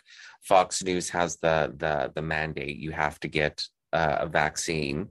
But they were even before the vaccine, and they're like, oh, this shutdown and work from home is bullshit, blah blah blah blah blah on Fox News. Meanwhile, they're working from home, and they're like, oh, you shouldn't be working from home. You need to be in your office. But you're not. I mean, right? What are the so now I'm seeing the article. This article just came out that Judge Janine, like she's literally sitting at home getting drunk and then going on camera slurring her words, being like, oh, you need to be in your office. You know, oh my God. You've literally been sitting at your house all day drinking and working, but yet that sounds great. No one else. More people should be able to stay home to drink and work. I love it. But it's weird because, yeah, it's totally political. It's not based on anything real. Yeah. You know, like the whole thing, like, oh, you need to go to the office, you know, productivity, blah, blah, blah.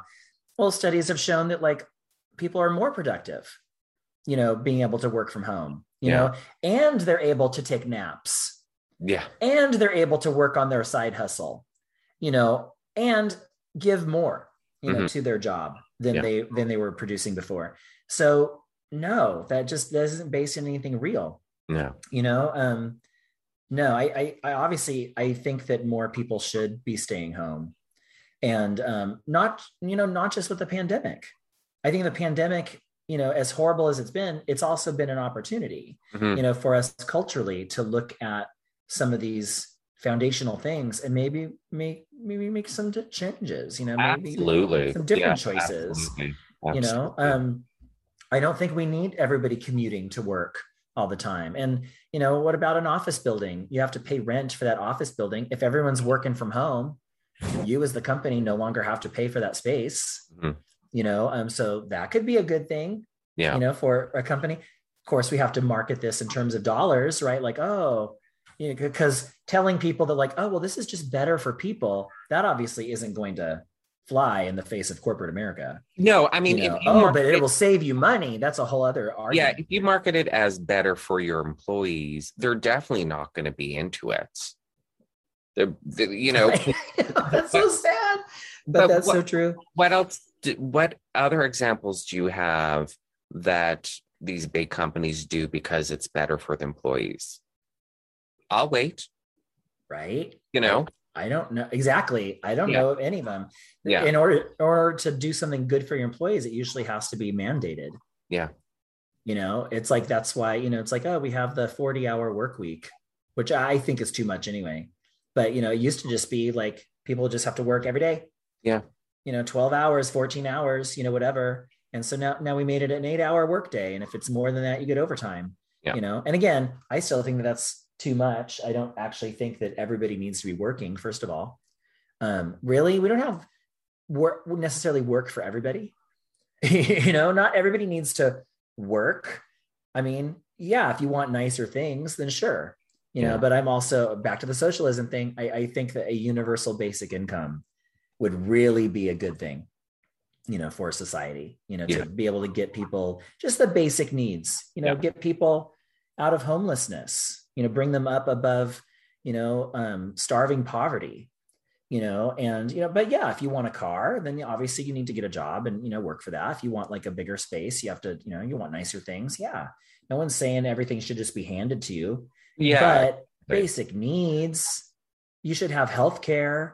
Yeah. You should have an opportunity for education.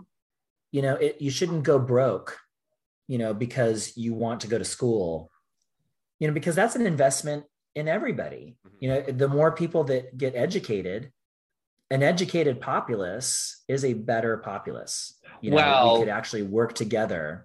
But it isn't for the politicians. That's the thing. Right. I'm hearing exactly in the current system, you know, you want people to be pliable. Yeah. And you're far more easy to be pliable if you are uneducated. Yeah, right. Exactly. And like Trump said, he loves the poorly educated. He wasn't lying. Yeah. You know, and that was why, because it's easier to manipulate you. Of course. You know? But the flip side now is we've got a bunch of people who feel that they can do their own research, you know, and like, oh, well, I know way more than the scientists do. And, you know, whatever. And I'm not going to go into details, but I even have a family member who is like this now. And Mm. I'm so shocked, so shocked. But yep, they've done their research. They're not getting the vaccine. Yeah. At least they wear a mask. Yeah. So I guess, I should take the small victories. I But have a cousin that, and I'm doing air quotes, can't take the vaccine, but it gets her face pumped full of Botox and smokes and drinks. I don't know. That's so fucking crazy. But the Yeah, vaccine I don't know. safe I do want to say there might be people, because I don't know, I'm not a doctor. There might be people that for whatever reason would have a medical exemption, from getting the vaccine. That is a totally different thing though, that like what most people are talking about, most people don't have a medical exemption. Yeah. They just have feelings about it. Yeah. And don't want to do it. And okay, that's fine. You don't want to get vaccinated. Okay, I get it. I don't think the government should be able to put things in your body without your consent. But I also don't think you should be allowed to go anywhere. Yeah. If you're not going to be vaccinated, then stay home. Yeah. I'm sorry. You have to stay home. I've spent order your groceries. 2 years. I've spent almost 2 years at home. So I've done what was right. I've done what I was told to do. Now I have my 2 doses. I want to start living my life again. So, all of our provinces are mandating vaccine passports, and we're going to have a federal passport. So like if you fly or take the train, because that's all federally regulated, you have to have both vaccines. So it's like, you don't want to take the vaccine, that's fine. But now it's your turn to stay home, and I'm going to fly around and I'm going to go to shows, and I'm going to get back to some semblance of normalcy. Can I pause for a moment? Yeah. Okay. That's awesome. There, and we're back. So I want to talk about Warlock and you as a writer. So Warlock has a lot of negative connotations to it. And even in our community, it has a lot of negative connotations to it. So first of all, what is the historical context of the word warlock? So first thing I want to say is, when the word warlock basically was first introduced, it meant oathbreaker, deceiver, in league with the devil. It did have, even then, connotations of magic. It was it was a man, who was practicing witchcraft, so it had all of those connotations, and all of that would be part and parcel of the same horror, as seen from the puritanical mindset, right?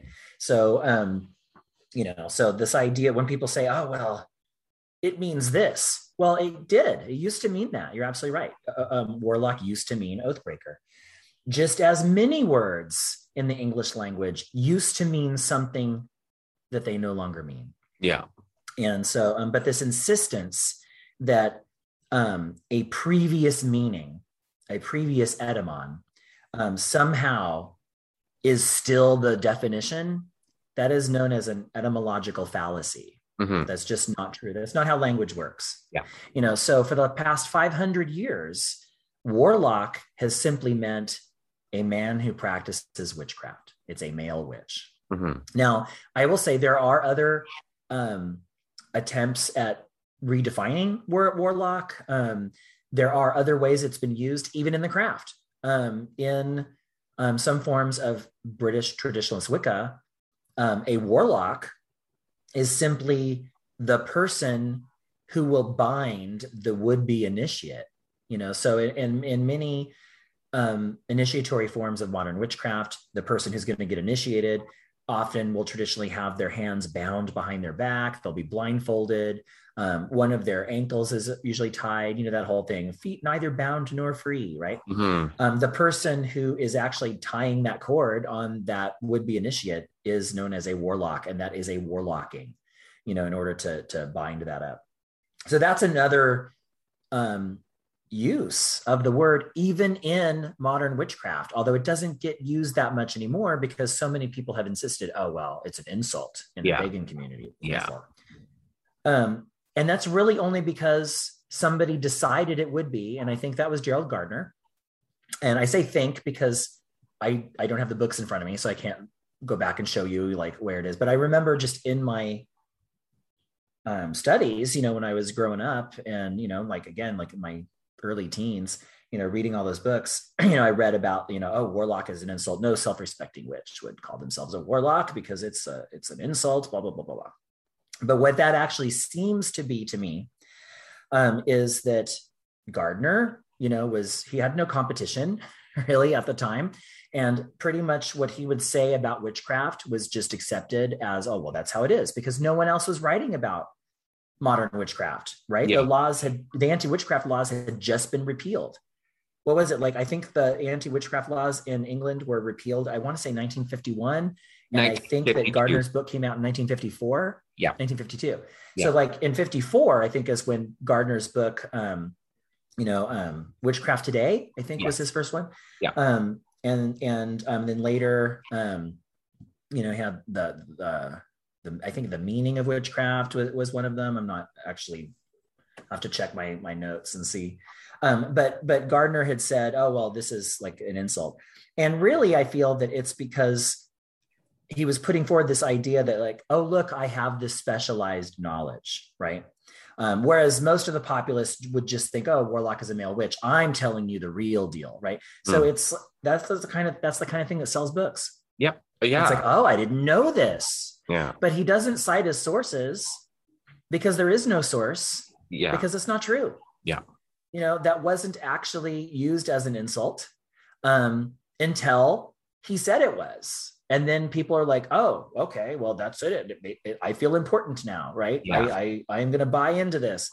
But really, to me, I use the word warlock, and I have for many years, because it gives me an opportunity to really examine how the patriarchy, has infected the idea of the male. And I want to work with the divine masculine, as well as the divine feminine and the divine non-binary as well. But using the word warlock gives me an opportunity to claim my own brand of masculinity in conjunction with witchcraft, And so again, as a gay man growing up, I was often told that I was not a real man. Mm-hmm. This idea of a real man is a heterosexual, he beds the woman and he fights the fight and, blah, blah, blah. He doesn't cry and blah, blah, blah. Exactly. All those things. Right. And so I'm here to say, no, I'm a real man. I'm just a different type of man, than what you have been accustomed to. Right. And sometimes I will read as more feminine. Growing up, I certainly had my time. I was in a cast of the Rocky Horror Picture Show for 4 years. I played Dr. Frankenfurter, and so I certainly did my time in drag. I even did some female impersonating, for a brief time, in there. And I actually found all of that to be a really good, I will say, shamanic exercise, and being able to blur gender, get out of what you have been told. And now you can express something different. I think that's important. But to me, I also feel that warlock is also, when it was used as a slur, back in the day when it was oathbreaker, deceiver, that was also a way of kind of emasculating the people that it was applied to, because witchcraft is a womanly art. Mm-hmm. Mm-hmm. Especially if you look back on how it was really marketed and the fear, during like the witch craze and everything. You're looking at the Malleus Maleficarum, really saying that like, well, women especially are susceptible, to witchcraft. Yeah, yeah. And so it was considered a womanly art, and so any man who would then be practicing this womanly art must be worthy of scorn. And in patriarchy, you must then scorn the man who would then, reject his birthright of superiority, right? Of supposed superiority. So to me, using the term warlock is also a reminder that that this is on one level, a womanly art, but on another level, it's not. It's beyond gender. And so this is an opportunity for me as a male, I do identify as a cis male. I now embrace that in my craft as well. And a lot of people don't understand that. And, I'm not here to say, oh, if you're a male witch, that means you have to call yourself a warlock. I don't care what other people call themselves. If you want to call yourself a witch, I use the word witch to describe myself too sometimes. I just most often use warlock because I feel it's more accurate. Right. And I've always been drawn to the word. It's a word of power. For me, it's a word of magical brotherhood. I think it's important for men to explore what it means to be our gender, and what that means for us, not in any sort of way of superiority or trying to, put anybody else down, but just explore who we are, in our own setting. Yeah. I have been a part of a group. We're on hiatus now because of COVID. But my group, the Brotherhood of the Satyr, which started out as a open circle at the store that we used to run, but then went private. It's all queer men. And we're from different witchcraft traditions. We're all witches in some manner, but we would come together and we had kind of our own shared praxis that emerged, but we were all queer men. And so that gave us an opportunity to really explore our queerness and our maleness in a shared setting. And to me, that's also the work of the warlock is to really kind of focus on, well, what does it mean to be a man who practices witchcraft? Now, I will also say, there's a lot of female imagery in the craft, and that's obviously not a bad thing. Yeah. But it can, in some circles, it can certainly be dominating. I've often been asked, well, how do you feel to be in a woman-dominated religion? And I will say that hasn't often been my experience, although sometimes it has. I've certainly been in spaces where it's very apparent that, oh, there's actually misandry going on right here. And nobody likes to talk about that because there is so much misogyny that happens just in the larger world. I mean, there's so much misogyny that happens in the larger world that when misandry happens in our small little craft, people don't even want to say that it exists because somehow that's still keeping women down. But I've often seen women who are very much anti-male. And I'm not even going to say that I don't understand that. Right. Because again, there's so much misogyny in the larger world. You know what? If you're a woman and you feel like you have to be anti-male to get through in this world, I'm not going to tell you you're wrong. I don't think necessarily you're always right, but I'm not going to tell you you're wrong because that you're living your lived experience. But I'm trying to live my lived experience. And my lived experience tells me it's important for me to embrace what masculinity is and to redefine what masculinity is, because we are given such an image of toxic masculinity. And still I see people saying, oh, toxic masculinity doesn't exist, which is the most toxic masculine statement that could ever be uttered. Right. But it does exist. And so for me, embracing warlock is a magical solution to that toxic masculinity. It's an opportunity for me to fully embrace my masculinity and redefine what it is outside of the patriarchal confines, but also fully center my witchcraftness as well, to make it a word. So I love the word warlock. It's a word of power. It rubs a lot of people the wrong way, which is a hallmark of a word of power. Yeah. Let's talk about the word witch. It rubs a lot of people the wrong way. Yeah. And for a long time, before the modern witchcraft movement was a thing, people used the word witch as a synonym for an ugly old woman. Yeah. You don't really hear that being used so much like that today. because our Not as sisters have much. I mean, reclaimed the word. it still exists, but not as much It as. still exists, but it's not Yeah. like it was before. It wasn't even Yeah. questioned before. Yeah. And but because of the work of our sisters, they have done a lot of work to reclaim that word. Mhm. And so I'm part of a movement to help to start to reclaim the word warlock for the same reasons, right?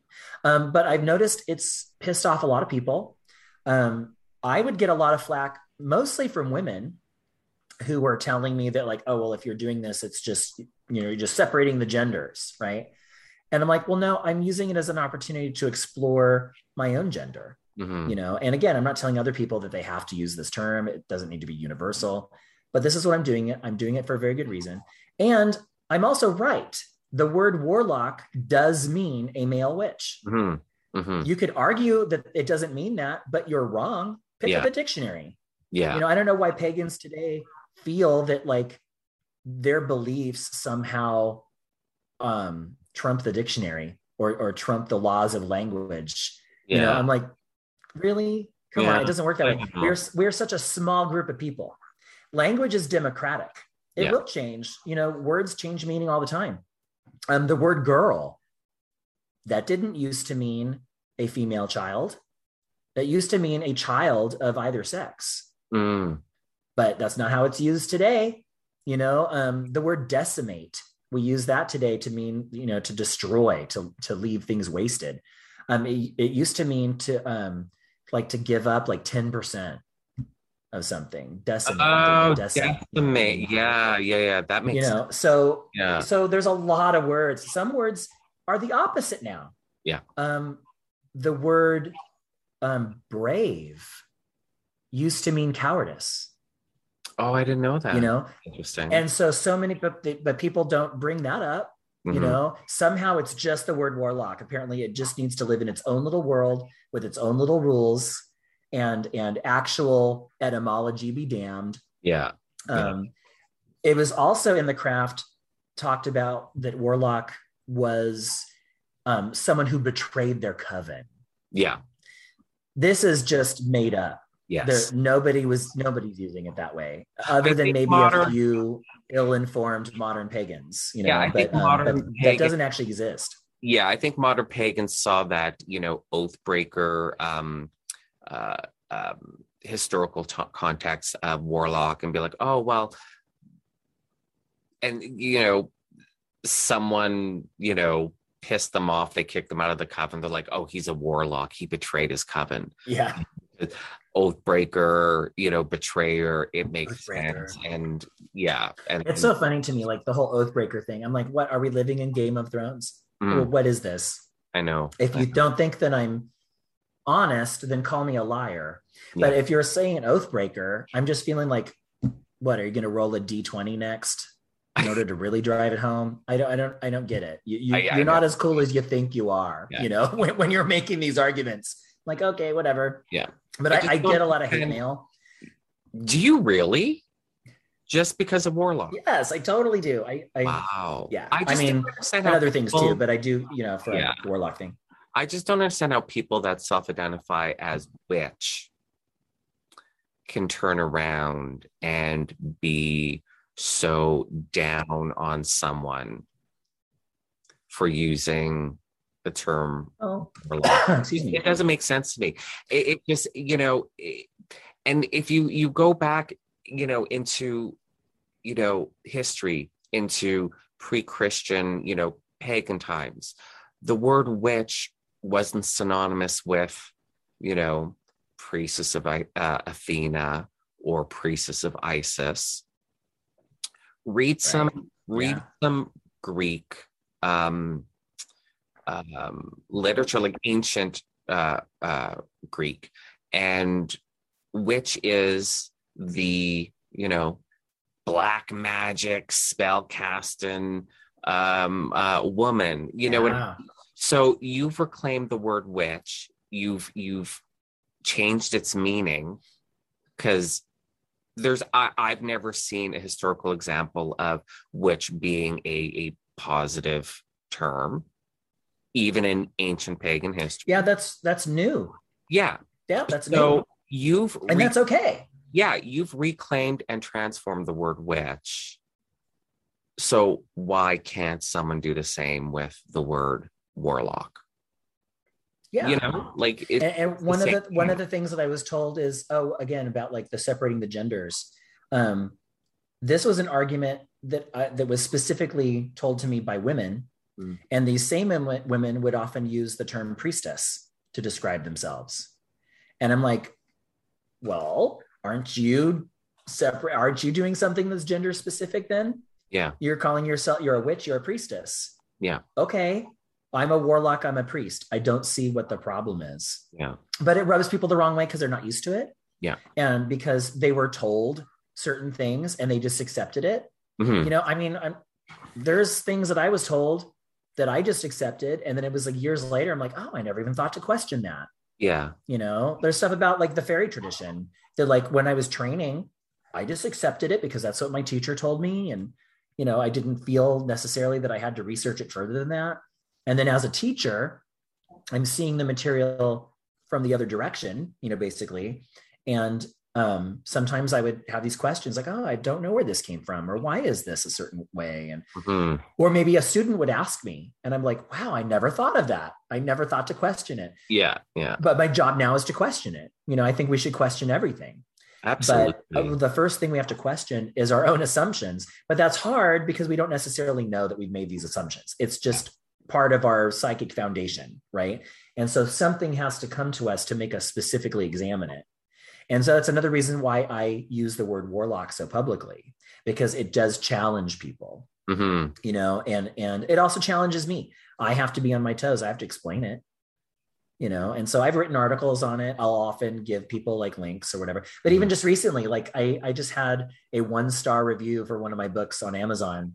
And I think the title of the review was Warlock with a big question mark. And I will often hear, oh, I can't take him seriously because he calls himself a warlock. Or I can't take him seriously because he calls himself Storm Faerywolf. Okay, well then you're not going to take me seriously. I'm really not going to lose any sleep over it. Yeah. I wasn't asking you to take me seriously. Half the time I don't take me seriously. That's okay. I like I said earlier in the interview, we need to make friends with silly. Yeah. And all of it's ridiculous. Yeah, whatever. But it's also powerful. And it's helped me to gain confidence and power and authority within my craft. And so those are good things. So again, it's like a spell. You know, language is magical. Yeah. How we use it is powerful. Yeah. Words carry power. Yeah. I mean, and warlock is a very powerful word. Yeah. And I understand people being a little uncomfortable with the term just because, like, I mean, you know, I'm thinking back to to all of my books from the 90s and, oh, a male witch isn't a warlock because warlock is a bad term, blah, blah, blah, blah, blah. A male witch is witch. So I get, you know, where people be like, oh, I'm uncomfortable with that term. But I guess I shouldn't be surprised, but I am surprised. You know, like you saying, like it pisses people off and the hate mail that you get, that kind of surprises me. That genuinely, you know, kind of surprises me that people, you know, would go to that kind of lengths over the word. I mean, it surprised me in the beginning, but I mean, it's certainly happened enough now where it's no longer a surprise. It's just like, I'm going to roll my eyes. But at this point, if I rolled my eyes every time it happened, they'd probably roll right out of my head. Right. You know, so it's just absurd. Yeah. You know, and when I say hate mail, I'm talking mostly like email and social messages. Yeah. But every once in a while, I do actually get a handwritten rant, you know, mailed to my PO box. And then I just have to say, well, you know, I got to hand it to you. You know, who sends handwritten letters anymore? It may be filled with like craziness and whatever, but hey, more power to you. Yeah. You know, you actually put pen to paper, you know, and you actually did something real. I don't agree with what you did, but whatever. And you're supporting the economy because you bought a stamp and an envelope. So there you go. There you go. Exactly. So it's not all bad. So thank you so much. That's funny. God, that's weird though. Yeah. I mean, there's a lot of, obviously, I mean, we're talking about people and I mean, we're all fallible no matter how much, you know, magical training, spiritual training. I don't care what your title is and whatever tradition or order you belong to. At the end of the day, we're people, we're fallible. But the level of hypocrisy in our community is just truly astounding. Truly, truly astounding. And it's that's so much. I will say, I mean, it's both sad and also strangely reassuring to know that this is not a problem that is unique to the pagan and witchcraft communities. Mm-hmm. Devin and Chaz have been, as we spoke earlier, really into the whole houseplant thing, and we're selling houseplants and everything. And so they're part of many different social media groups about houseplants. And let me tell you, those groups are just as bad. Oh, I believe when it comes to weird dogma, weird politics, it's just absurd to me, and I'm like, but then it was like, oh, wow. Okay. It's not just our groups, it's not just witchcraft. It's not just the occult, whatever. It's just humans. It's just, and just not that I want to sound jaded, but like a lot of humans suck. Yeah. A lot of humans just talk out their butt. They have no idea what they're just spewing stuff that has no basis in reality. Well, it's so easy to do now. Superior all the time. With the internet, with social media, it's so easy to do now. So, might as well. Everybody's an expert. Yeah. Everybody did their own research. Yep. Yeah. Right. Yeah. I joined a Facebook. That's going to be one of my my Halloween decorations, I think, by the way, in my front yard. I'm going to have a tombstone that says, I did my own research. I love it. Yeah. I love it. I joined a Facebook group. I know more than the scientists now. You sure do. Right? Oh my God. Yes. You got your doctorate off of YouTube. Yes, you do. That's awesome. Yeah. Oh, I can't believe it. Okay. So one question that I ask everyone on here that is an author is, what made you decide to start writing books? Like, so at some point in your life, you had the thought pop in your head, like, I have something to say and people need to hear it. So I'm going to write a book. So how does that? The people need to hear it part. That's tough for me. I don't know if I had the whole people need to hear it, because that's an ego thing that I actually try to work against these days. I try to remind myself, not everybody needs to know what Storm Faerywolf has to say about everything. But there's a level of ego involved with doing anything public, whether it's writing a book or absolutely. But I was always a writer. I was always an artist. When I was in probably junior high school is when I really started to figure out that, hey, I'm a good writer. Right. And I would be able to ace quizzes, essay. If it was an essay, whether I read the book or not, I was going to get an A. Right. And there were many times like it did like an essay book report on a book I did not read. Mm-hmm. And I was still able to get an A because I was a good writer, So, and that's one thing I know about myself. I'm a good writer, and I love writing, and I love writing prose. I love writing poetry. For me, even if I'm writing an informative article, a lot of it is about how do the words sound to me, and so I will read it aloud. How does it sound? And so that's very important to me. So I knew that words were definitely part of just my power. Yeah. And I just loved writing. It wasn't until 1999 that I really started to put more of my writing out there. And I kind of credit that with my training in Anderson Ferry. I got what has variously been called a dedication rite around that time. And the result of which was it kind of, for lack of a better term, uncorked my creativity. It also helped me to face my fear about sharing my creative works. And so that's when I started my website, faerywolf.com. And so I started putting just essays and poetry. And then later I started doing some digital art in Photoshop. Actually, first it was Microsoft Paint, but then later Photoshop. And it was all like, spirits and deities of fairy tradition mostly and whatever. And it was really an opportunity for me to kind of work through and deepen those connections on a personal level. And I didn't originally have the intention of sharing it with anybody. But then I realized the reason I wasn't sharing it is because I was scared to share it. Mm-hmm. And so part of my training in fairy was a big chunk of it was about facing one's fears. And so I decided, I have to face this fear. That means I have to put it out there. So I started the website, and I've had it ever since. It's really in bad need of an update right now, actually, but I'll get there. But yeah, just one thing led to another. I would always write articles and stuff. I have a bunch of stuff for free up on that website. And people would always ask me, when's your book coming out? When's your book coming out, right? When are you going to write a book? Oh yeah, one day. But I'm also Pisces. And so it was like, I have all these things going on and I'm not organized, and maybe one day I'll get to it and blah, blah, blah. And then finally, in 2003, I forced myself to actually self-publish a book, The Stars Within the Earth. And that is a book of poetry.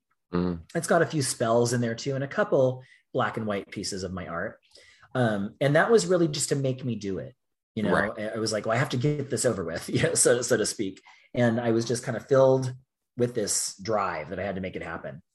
So I did that. And then later on, I self-published a collection that I edited, because I actually for a while was the editor of a zine called Witch Eye, which was it started as a zine of fairy uprising.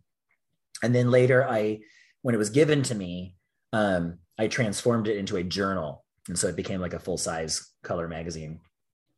And that's been defunct now for, several years, but that gave me some good experience in self-publishing. And then I did a book that was a collection of authors from the magazine Witch Eye. And then I wrote 3 small books on the 3 levels of Reiki. Okay. And that was because I'm a Reiki master, and I was sick of printing up all these handouts like for every class. And I thought, well, if I just make books, it'll be easier and it'll look better, so there you go. And then I had the opportunity to write for Llewellyn. And I will say that came about because my partner, Devin, he's kind of a little bit of a go-getter. He's got that Sagittarian fire energy, and he's really good at starting projects and kind of getting things started. And so he was like, this is what you're going to do. We're at PantheaCon. Llewellyn has a thing where you can go and pitch to them. At this time, you're coming with me. We're going to go do it. And I was like, okay. So I went and I made my pitch for what became Betwixt in Between, my intro, my foundational work on the fairy tradition, Anderson fairy tradition. And really, it was that the rest of that was history. I had a really great time working with Llewellyn. The editing process was great. And I think the book turned out really well.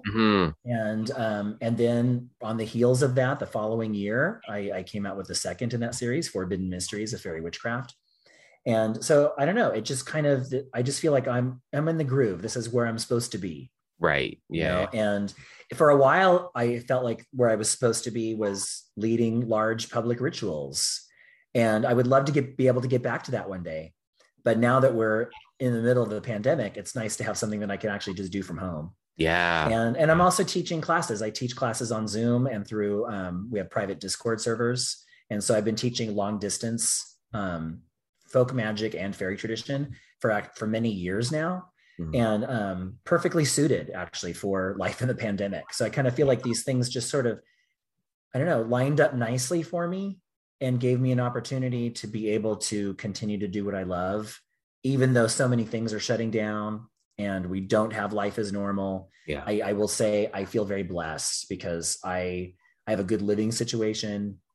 I've got, 3 other people that live in the house with me. We have enough space to where we can escape each other and close the door and be private, or we can hang out, so I feel very blessed. And all of us are witchcraft authors, all 4 of us. Yeah. We all have books through Llewellyn, so I'm talking about obviously my husband, Chaz Bogan, and then my partners, Devin Hunter and Matt Oren. Together, we are House Forlocks, as it's been said. And it's we're having a really good time. It's stressful, of course, because everything's crazy in the world. but we're really able to support one another, and we have enough obviously shared interests to where we can, really kind of work together, but we also have our own individual interests that really help to inspire and kind of keep things fresh and new. Yeah. So I don't know, I just feel really blessed. But yeah, the writing thing, I'm just loving it. I love writing books. I have some ideas for my next few books, so I'm certainly not done, but I have 2 that are coming out early next year. And I mentioned them earlier, but the Witch's Name comes out in March of 2022. And then The Satyr's Kiss comes out in May. Mm-hmm. And so, definitely trying to promote those pre-sales right now, make sure they get as good as they can get. So, and they're both up for pre-sale right now. Pre-order. The Witch's Name, yes, actually they are through Amazon. Mm-hmm. They're both available for pre-order right now. The Witch's Name is also available for pre-order on Llewellyn's website, and The Satyr's Kiss will soon be up, I'm told, on Llewellyn's website for pre-order. And so that would really be for merchants. If merchants wanted to pre-order, you're going to go to the Llewellyn website. Right. To do that. But Satyr's Kiss should be up there soon. But for the individual, if you'd like to just buy a book, and if you'd like to support me in my work, pre-ordering those books would really be helpful, because that does a lot for the overall life of a book.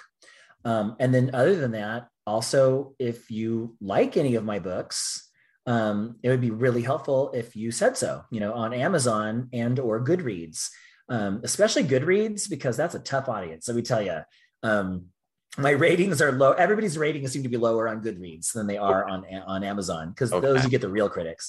So I'm just asking everyone, if you've read my books and if you like them, please give me a favorable rating, especially on Goodreads, but also on Amazon if possible, because it really does help. And especially for those of us who are actually making our living from this. I don't have a regular mundane job.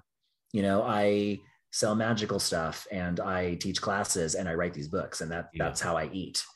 So it would be really nice if you actually like my work, I'm not going to ask anyone to lie, but if you actually like my work, I would love it if you could say so, because it but I mean, if you don't leave a review, period, because we don't want, obviously that's what I'd like. Reviews. Although some of the 1-star reviews I find delightful are the best reviews. Like I find the 1-star reviews tend to be the best advertising for books, like Laura for her Sigil Witchery book.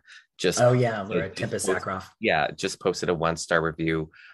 Someone saying because it's haunted. A book is haunted, and I could literally, I opened it up. I could literally hear screaming from the book. If I didn't already own that book, I would have been like, "Click, I'm buying," because I want to open up a book and hear screams from the pits of hell.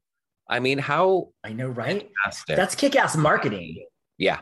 That's the kind of marketing that they don't want you to do on eBay anymore, right? Like, the haunted object. Exactly. Right. There's a bunch of stuff like that. Oh my God, that's just golden. Yeah, that was great. And The Satyr's Kiss, a couple of weeks ago, you were talking about, you were like, oh my God, the cover for Satyr's Kiss is amazing. I can't wait for you guys to see it. It was for that book, right? Yeah. They hadn't given me the cover yet. And so, they had given me a version that couldn't be publicly shown yet. And that's usually how it works. They give you kind of a mock-up.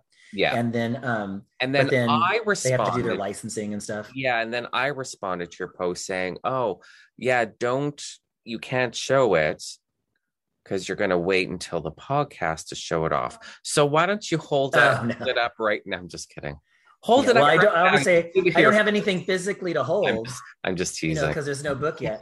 But yeah, I wish. But now it's, of course, I don't know. I'm sure you saw it since then, because I did post it. Oh no, I haven't, or have I seen it? Maybe I have. It's on Amazon. You can see it. It's not the best version on Amazon, but and you can see it on my Twitter feed. If you go, I'm at Storm Faerywolf. Yeah. On Twitter. The past couple of weeks I haven't been very as active on social media as I know. Not like I'm really active on social media anyways, but I haven't been as active as normal the past couple of weeks, I've just been so crazy busy with all of these orders that, like if I've gone a couple of days without posting to like Instagram or Twitter, it's because I literally am working like 14 hours a day here in my ritual room and doing nothing but making product and packing up orders. Ooh, do I get to? Okay, can I just click on this and open it? I'm hoping. Yeah, I just sent you the cover. Potential security issue Kiss. detected. Okay, let's see. Technology. Okay, so oh, it's saving. Okay, so oh. Yeah, I don't know if you could show it or not, but anyway, just so you know, I'm really happy with the cover. Yeah, it's a really nice. They did a really good job. I'm really happy with it. The colors are nice, and there's an image of a shirtless man from the back, and he's got his arms open, and looks like he's praying or invoking in front of a wispy blue energetic pentacle, and it looks really good. Nice. I'm very pleased. Yeah. But yeah, that's up on I have up as a pinned tweet on my Twitter profile, so you can actually go there, and it also has my affiliate Amazon links for the pre-orders for both The Witch's Name and The Satyr's Kiss. So if anybody wants to get those books, pre-order those books, you can go to my Twitter profile. I'm at Storm Faerywolf. That's FAERYWOLF at Storm Faerywolf. And my pinned tweet has both of those covers and the Amazon affiliate links for you to pre-order. So excellent. I'm hoping that maybe I could sell a couple books as well. I'm going to put all of your links in the show notes as well, so people will be able to just click on the links in the show notes. So that'll definitely be helpful. Absolutely. Thank you very much. I appreciate that. So where else do we want people to go online to discover Storm Faerywolf? So you have Twitter. Do you have are you on Instagram? Do I follow you? I am. I'm on Instagram and Facebook. I don't do a lot there. I will post, obviously, the odd bathtub selfie, on Instagram, or my book covers and stuff like that. And if I think about it, I'm just not organized when it comes to that. And I don't like Facebook and the company.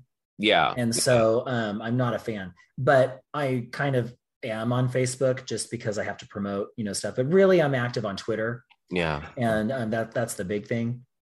But yeah, you could find me there. You can go to my website, faerywolf.com, and that should have links to most of the stuff. I'm mostly active on Twitter. Yeah. And I do have a TikTok, but I've never posted a single thing. And I don't even watch the witch TikTok stuff. I'm mostly just watching like funny videos. That's right. Part of my self-care, relax, get out of my head. I'm going to watch, people do funny skits and whatever, and that's my speed right now. Who knows if that'll change later. I'm not on TikTok.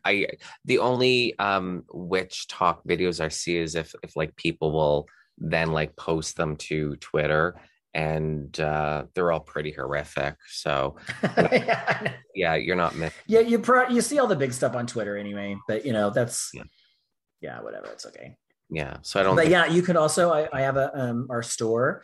We actually just rebranded. We were the Mystic Dream, for many years, and you can still get there by going to themysticdream.com. But we've rebranded. We are now Datura Trading Company, and so you can go to daturatrading.com, and that will give you. That's our online store, and so obviously plants, live plants. Crystals, a lot of different tumbled stones, crystal specimens. We sell a lot of magical products that we do ourselves. We sell dress candles, blessed bath salts, herb blends, conjure oils, hand poured candles, a lot of other stuff too. And our stock often changes. I'm about to come out with my own line of bath products. And so I'm really excited about being able to unveil that. There's going to be lots of stuff. There's like foaming soap, and there's going to be magical bubble bath and lotion. We're going to do some beard oil. We're doing some stuff for the guys. So I'm really looking forward to being able to unveil all of that very soon. Awesome. But all that'll be on Datura Trading. Awesome. That's fabulous. I love it. That's a as great, well as signed books. All of us have Mhm. our signed books, except for Matt. Matt actually isn't part of the business. And so I don't think he's selling his books on his own right now, his signed copies, but the rest of us you can find, and we'll probably get his on Datura Trading at some point too. But yeah, you can come in and see all the stuff that we offer. That's awesome. And That's a sexy name, Datura Trading Company. I like that. Thank you. Yeah, there's a lot of Datura that just grow wild around where we live, just on the side of the road. And I've always been drawn to the plant as a witchy plant. Yeah. And we actually, for many years, have grown Brugmansia, which is part of the Datura family. And in a general nutshell, the Brugmansias are the ones where the bellflowers hang down. And so they're often called angels' trumpets, because it's like, oh, the angels from heaven are singing down. Well, the Daturas are the devil's trumpets, right? They're the ones that the bells come up. And so now my backyard is just filled with both Brugs and Daturas. I love it. It's so nice, actually. And we just started seeing hummingbird moths, coming in at night. I had never seen one. Yeah. But now that we've got all these Daturas everywhere, hummingbird moths are showing up, and they look like hummingbirds at night. Yeah. Really neat. Just really neat. That's awesome. That's exciting. I love our witchy suburbs house. Yeah, I love it. That's awesome. Fantastic. Well, I guess that's that, unless you have anything else you want to say. Anything else you want to promote? I don't know. I feel like I've said a lot. The one thing I guess I will promote is, because I haven't talked about it at all, is we do have an online school where we do teach different magical and spiritual paths, including I don't know how we didn't get there already with this. There's so much to talk about, right? But you could check that out at modernwitchuniversity.com. We actually just rebranded that as well. So modernwitchuniversity.com. And there you can find our big class, of course, is Black Rose Witchcraft, which is it's based on a year-long curriculum. It'll never be less than a year, but you can take as long as you like because it's really self-paced.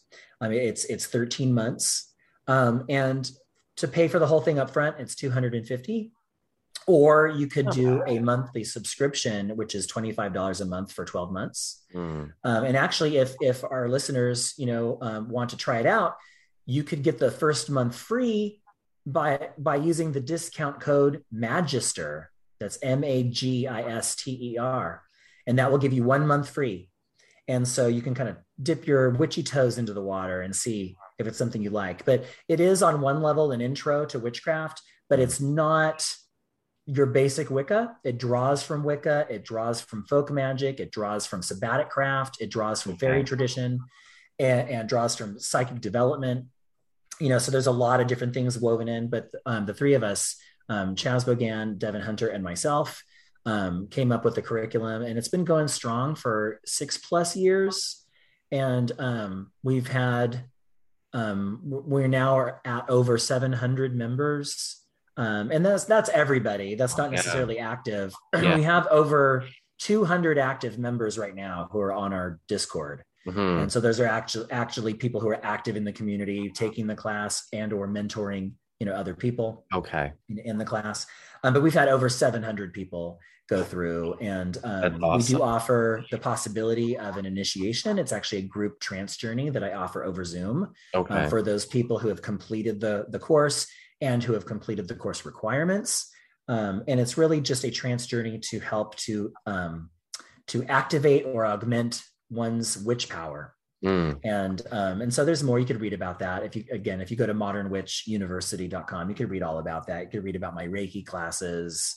And we have, there's a spiritual cleansing class. Devin has the witch power master class. My husband and I wrote a course on modern conjure.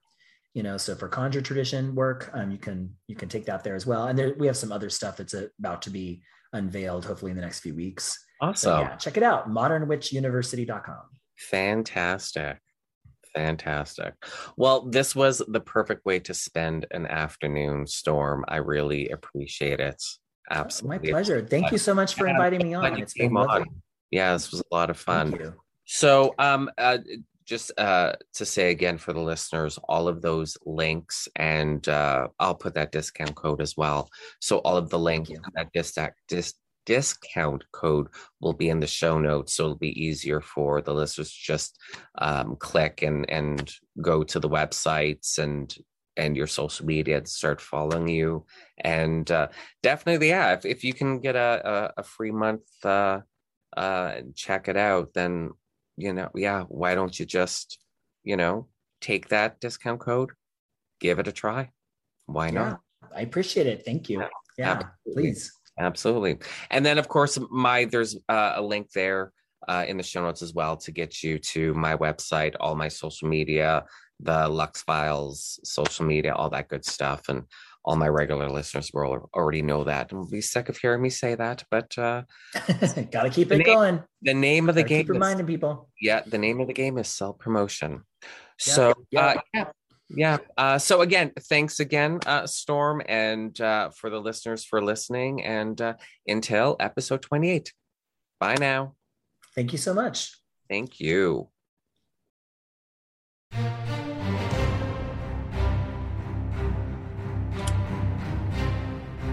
Thank you for listening to this episode of the Lux Files. You'll find all the guest links in the show notes, as well as the link www.leiloganzawin.com/links.